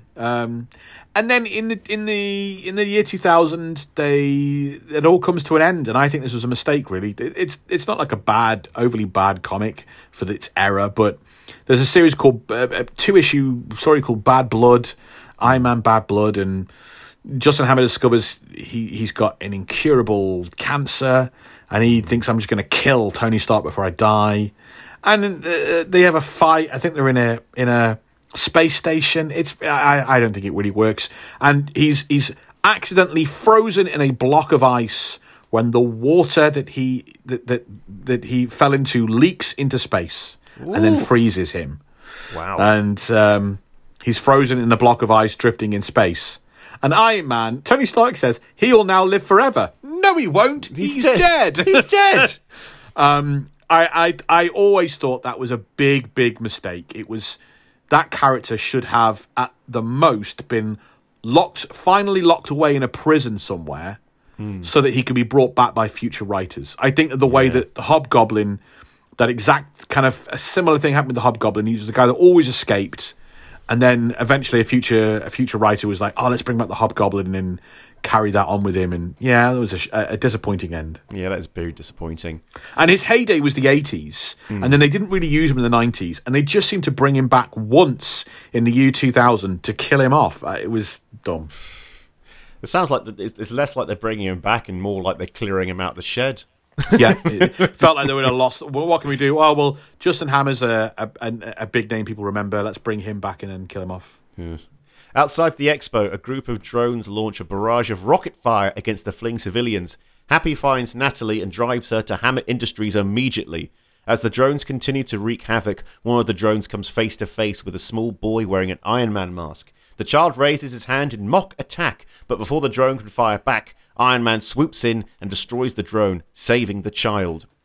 So, apparently, it was later suggested by Spider-Man Homecoming director John Watts to Kevin Feige that they retroactively established that this child is actually a young Peter Parker, and Feige agreed it was plausible. Why? What would be the point? There's no point. There was absolutely no point. But okay, I suppose that the MCU Peter Parker is very heavily tied to Tony Stark, so it has some symmetry maybe. Who knows? I mean, it'd be absolutely mad if he just went, not mad. You'd make more sense if, like, Tony, I haven't seen you since you saved me when I was a kid. I've been thinking about you ever since. But like, it's like, don't do that because it's like, never. The problem with this is it's literally never been established as text anywhere, and yet if you Google it, you'll find dozens of terrible online blogs and YouTube videos citing this as fact. We're looking at you, Screen Rant. We're looking at you very disappointedly. As Happy gets closer to Hammer Industries, Natalie starts changing her clothes into Natasha. Elsewhere, Iron Man leads the flying drones under a raised freeway, dodging the support pillars with his incredible maneuverability, causing several drones to crash and burn. at Hammer Industries, Natasha orders Happy to stay in the car, but Happy insists on coming in to protect her. Inside, Happy engages in a long, grueling fight with one single guard, while Natasha has already ran down the corridor and is eliminating multiple guards in quick succession. Seeing that Hammer Industries has been infiltrated, Ivan launches the rest of the drones. As Natasha finishes taking down the last of the guards, Happy finally knocks out his opponent before noticing the trail of destruction left by Natasha. Brilliant fight scene, absolutely brilliant. It's up there with some of the good corridor scenes. Also, I forgot about it, but that last guard getting pepper sprayed while she walks past nonchalantly, really good, great little punch to that bit. We are not ones to objectify on this podcast, but if we were, flippin' heck. But we're not, so we won't. We'll just move on. Yep, no names, no words mentioned. Just hey, lads. Anyway, how skilled at fighting is Black Widow in Marvel Comics? I assume it's this kind of level. More, vastly more. Yeah. She is, for all intents and purposes, the female Captain America. Gotcha. The Black Widow received the Soviet super soldier upgrades, which are sometimes referred to as bio tech, and sometimes it's a super soldier serum. Yeah. I think it depends on what update of her story we're being told. So she has peak levels of strength and stamina, as Cap does, a resistance to disease, and a very slowed down aging process. She has been around since the Second World War, the 60s. Sorry, the 60s. Yeah, and like Steve Rogers, Natasha has a first-rate tactical mind. She is like, there's no one like her and him for processing threats and planning fights. That's why she's so good. And she wasn't just trained in the Red Room. As a child, she was extensively trained by Wolverine. What? Yeah, Wow. Wolverine's long and twisted history involves him working for the KGB, and Logan trained Natasha when she was a child. She calls him Little Uncle because of their close connection, and he's short. And we see that as a child, Natasha was able to take Logan down, kicks him in the balls, breaks his nose, the whole shebang. And over the years, Black Widow has been seen to defeat Daredevil, Punisher, Elektra, in combat, which is no small feat. They're regarded as elite level fighters in the Marvel universe. So female Captain America is the best way of describing her. That's a very concise way of describing her. As Iron Man leads Rhodes and the drones towards the giant iron model of Earth, Tony gives his friend a heads up for a quick, sharp maneuver. As Iron Man goes in the globe model, he does a breakneck, sharp turn that Rhodes soon can make, but leaves the rest of the drones crashing into the inside of the structure. As Iron Man flies towards a large domed greenhouse, Rhodes slams into him, with both of them crashing through, landing in the garden below. Rhodes continues to try and kill Iron Man against his will. Inside Hammer Industries, Natasha enters Ivan's room, only to discover that Vanko is nowhere to be found. Hacking into Ivan's computer, Natasha is able to reboot Rhodes' suit, giving him back full control. Contacting Tony Stark for an update, Natasha tells him that the new arc reactor he's installed is more efficient and he's no longer dying. However, Pepper Potts is also on the call and is shocked to find out that Tony is keeping his secret from her.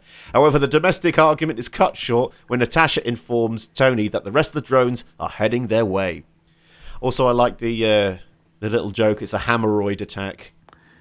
Yeah, just very funny Justin Hammer stuff. Yeah, love it.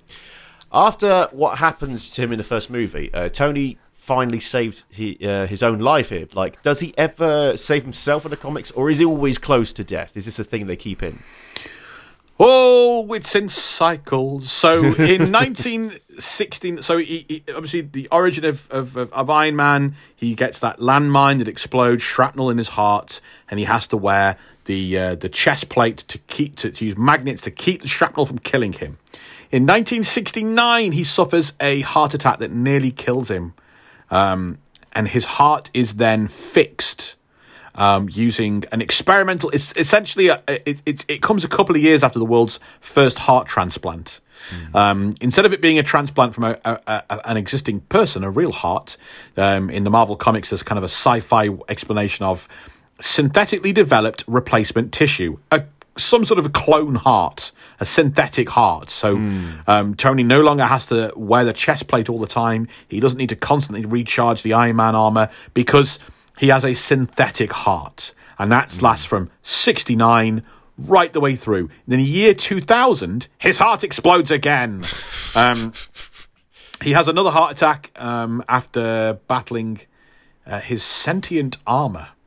Ooh. And then his sentient armor, in an act of self-sacrifice, turns itself into an artificial heart and burrows away into his chest and replaces the damaged heart, or does it? Maybe it just backs up his existing heart. I can't quite remember. And then Warren Ellis writes the Extremis event, where Tony takes the nanotech, the Extremist nanotech, and Tony Stark then becomes a cyborg. And that the Extremis allows him to rebuild organs, and we can assume that's what happens. He has a brand new heart. But then, during the Secret Invasion, the Skrulls hack all Stark tech and shut it down, and the nanotech in his cells also goes.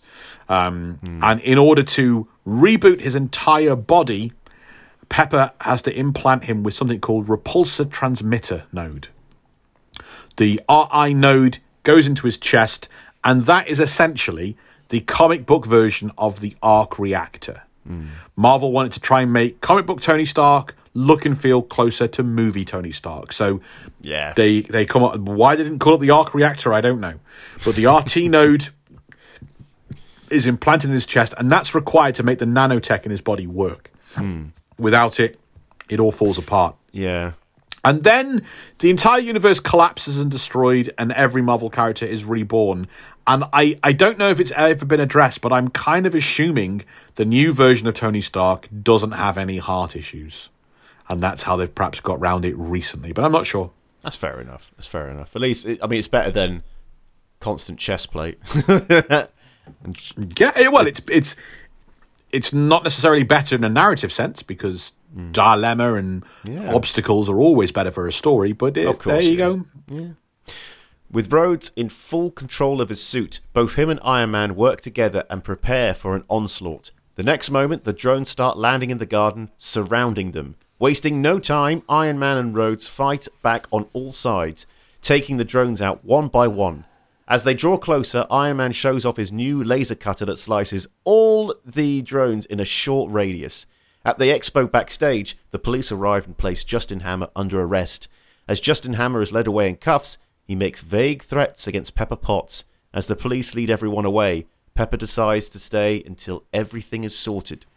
So this is what we've been waiting for since Rhodes first looked at the other Iron Man suit in the previous film. It's just such a great team-up that we've been waiting for. I remember having almost an out-of-body experience in the cinema, because I'm wrapped up in this moment, but I'm also thinking to myself, this is like a comic book come to life. Yeah. And I don't think I've ever seen it in anything else. This was wonderful. This was just brilliant. It was so it was like a cartoon come to life. It was just full of action and adventure. It was just really, really exciting to see. Yeah. So what happens the first time Iron Man and Rhodey team up in the comics? Is it anything like this? It's very similar, actually. They are battling unmanned droids. So the War Machine armor had been built. And it had been built up as very, very, very cool brand new armor. And then Tony invents another set of brand new armor.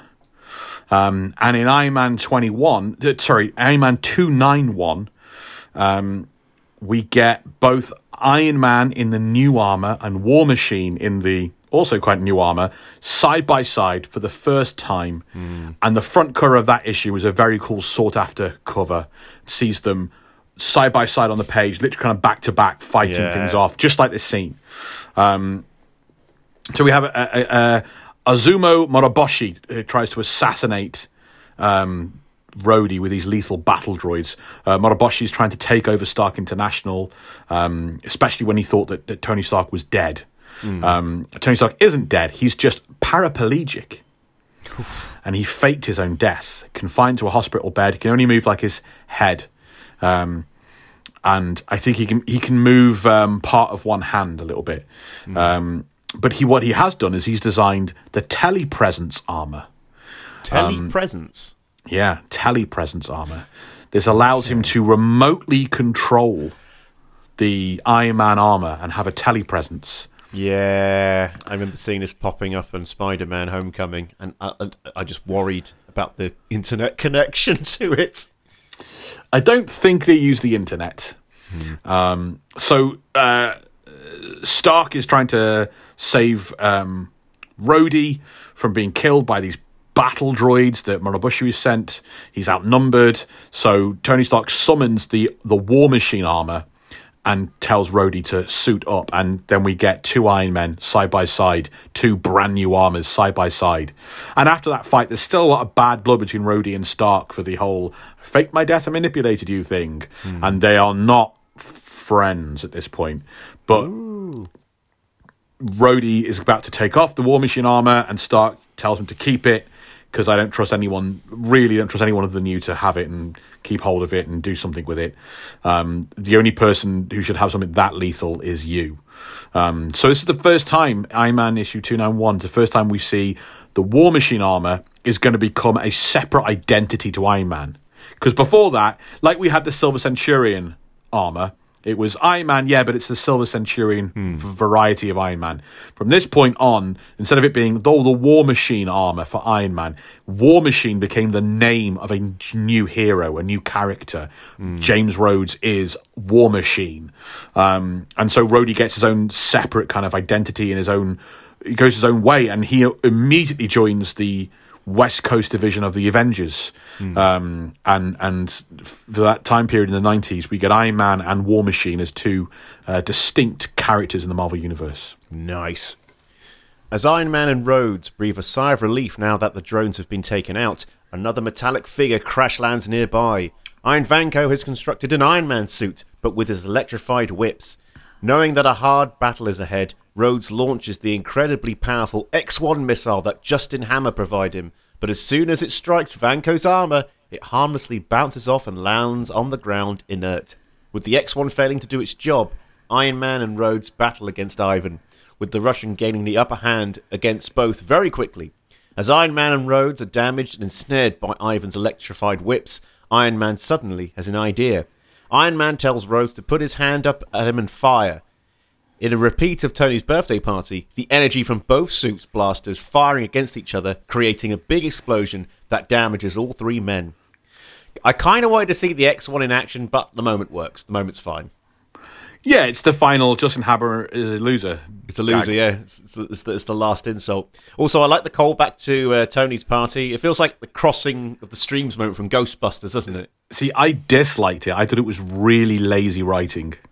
What? You mean them blasting each other? Yeah, I thought it was just lame. And like you said, I just literally someone said, how do we resolve this? I don't know. Can we just do the Ghostbusters thing? Yeah, I thought it was lame. I thought it in the cinema, and I thought it a lot more now upon rewatching it. What would you have liked them to have done?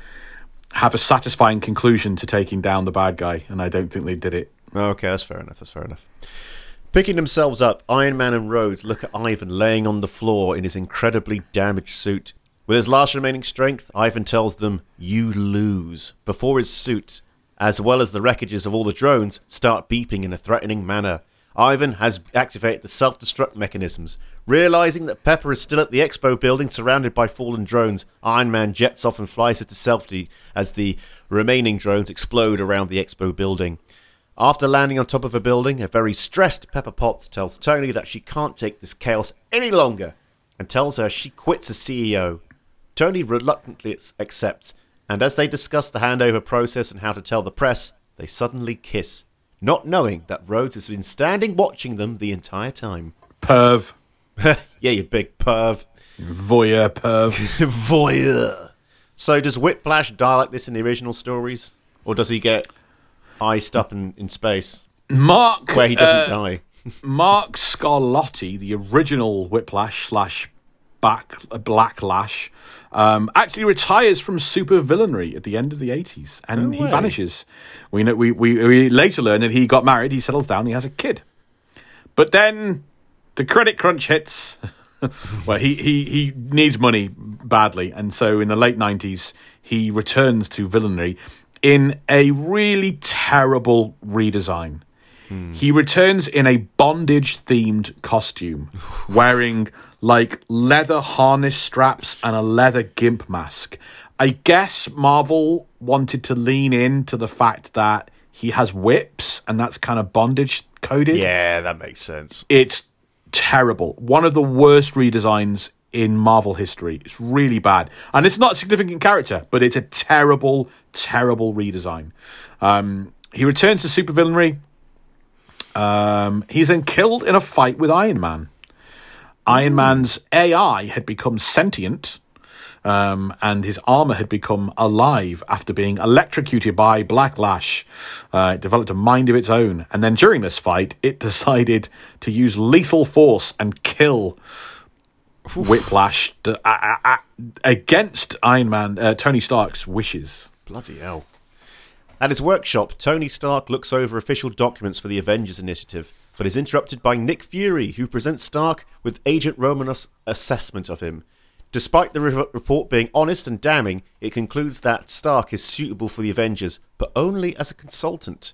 Feeling let down, Stark tells Fury that he can't afford him, but will agree to waive his retaining fee in exchange for a personal favour. Him and Rhodey are being honoured in Washington, and he wants someone in particular to present the award. Later in Washington, Tony Stark and James Rhodes accept their medals from Senator Stern, presenting the ceremony and being forced to sing Tony's praises through gritted teeth. It was a good moment. Yeah. So, is this how Iron Man is selected for the Avengers in the comic books? No. S.H.I.E.L.D. and Nick Fury are not involved at all in the formation of the Avengers. It's all the heroes sort of separately on their own, as it were. We see that it's kind of an accidental combination. Well, it's not kind of, it is accidental. And some of the heroes interpret that as being fate. Loki seeks revenge against Thor, and his machinations unwittingly are overheard by the teenager Rick Jones. And Rick Jones uses his ham radio to contact Ant-Man, the Wasp, Iron Man to come and help Thor. And Hulk kind of gets wrapped up in it as well. And after they beat Loki, the group decide that they should come together more often to fight evil, the threat that no one man can overcome. And they become the Avengers. So there's no military, there's no S.H.I.E.L.D., there's no Nick Fury involved. Although, as we learnt in our last episode, in 2002, Marvel created a brand new comic book universe, the Ultimate Marvel Universe, which had an updated kind of origin and beginnings for the Avengers. And in that world, the Avengers are known as the Ultimates, and they are a military team, and they are created and operated and ran by S.H.I.E.L.D. If you want to know more about that, head to patreon.com/Marvel vs. Marvel. We've got a massive deep dive bonus episode all about that edgy, updated version of the Avengers called the Ultimates. Meanwhile, in a New Mexico desert, S.H.I.E.L.D. agent Phil Coulson arrives at his next assignment. Approaching a big crater surrounded by onlookers, Coulson radios in, "Sir, we found it. In the middle of the crater lies an ancient hammer." Ooh. So, has Thor's hammer ever crashed on Earth like this? It has, actually, yeah. After this, though. Not before this. I don't think it's ever done anything like this before. But after this, perhaps they liked the imagery. Thor had a battle where his enemy was able to lift Mjolnir. This really upset Thor, as he didn't think it was because his enemy deserved to be able to lift the hammer. And he started to suspect that Mjolnir was broken. Ooh. Thor believed the enchantment on Mjolnir was damaged. The enchantment that means that only the worthy, only he can lift it. So he dropped Mjolnir into the middle of rural Broxton, Oklahoma, the former site of Asgard on Earth. And the hammer there lays in a crater. And this was basically to see, can anyone lift it? And indeed they can. Local man Adim Aziz, who had been a supporting character when Asgard was on Earth, he was the local... he ran the auto shop in Broxton, and he was a nice guy. He'd been so he's a conflicted character. He'd done 9 years. He's an ex-con who did 9 years for armed robbery and assault, but repaired his life, and he now in his auto repair shop did charity repairs for anyone that couldn't afford to maintain their car and needed to get to work and stuff. A good guy, but a complicated man. He lifted Mjolnir and was transformed into a being with the powers of Thor. Very briefly. He flew around for a bit with Mjolnir and then willingly gave the hammer and the power back to the Odin's son.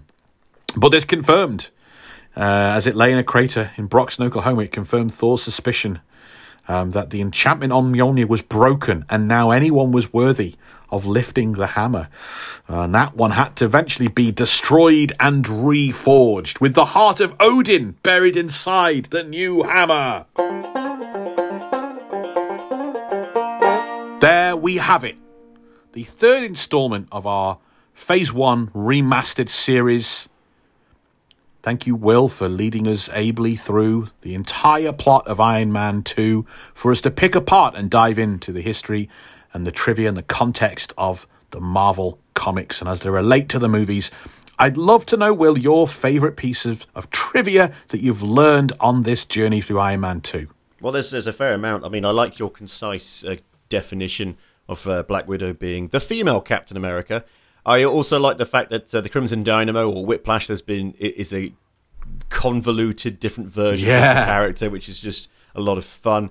But I have to say, I what I found really funny was essentially Howard Stark was created from Tony Stark. Therefore, he's given birth to his own dad in a narrative way. You come up with a very... I don't think anyone else would go, that means he gave birth to him. You just... there you go. Symbolically. Sure. Your final thoughts on this movie then, please, Will. Well, you know, this is divisive. It's a very divisive movie. Surprisingly divisive film. My opinion, not as good as Iron Man 1, but still a lot of fun to be had. Better villain than the last film, and still had a lot of witty and fast-firing dialogue. Tony Stark working against his ironic illness was a good point too, as well as revealing more about the relationship between him and his father. Natasha Romanoff's first outing is superb too. Glad we got to see a kick-ass towards the end. And even though there's not much more that he can do, I wouldn't mind seeing more of Justin Hammer, mainly just to see more of Sam Rockwell. Thank you for that, Will. Your reading list, if you'd like to get into some of this, and of course you can enter our competition to win something wonderful, head to all your various reading source supplies to find Demon in the Bottle and Armor Wars. Those are some good ones for you to check out, and also to check out the War Machine collection, to check out Rhodey's first time wearing the silver and grey armor. In our next episode, we said we'd never do it. I said we'd never do it. Well, now we're flipping doing it. A deep dive into the worst Marvel movie I've ever seen, X-Men Last Stand. Don't miss my torture. We'll see you next time. Marvel vs. Marvel was researched, written and performed by Rob Holden and Will Preston. The show was produced by Will Preston, and our theme song was composed and performed by Dan Walsh. Head to patreon.com/Marvel vs. Marvel for awesome bonus content.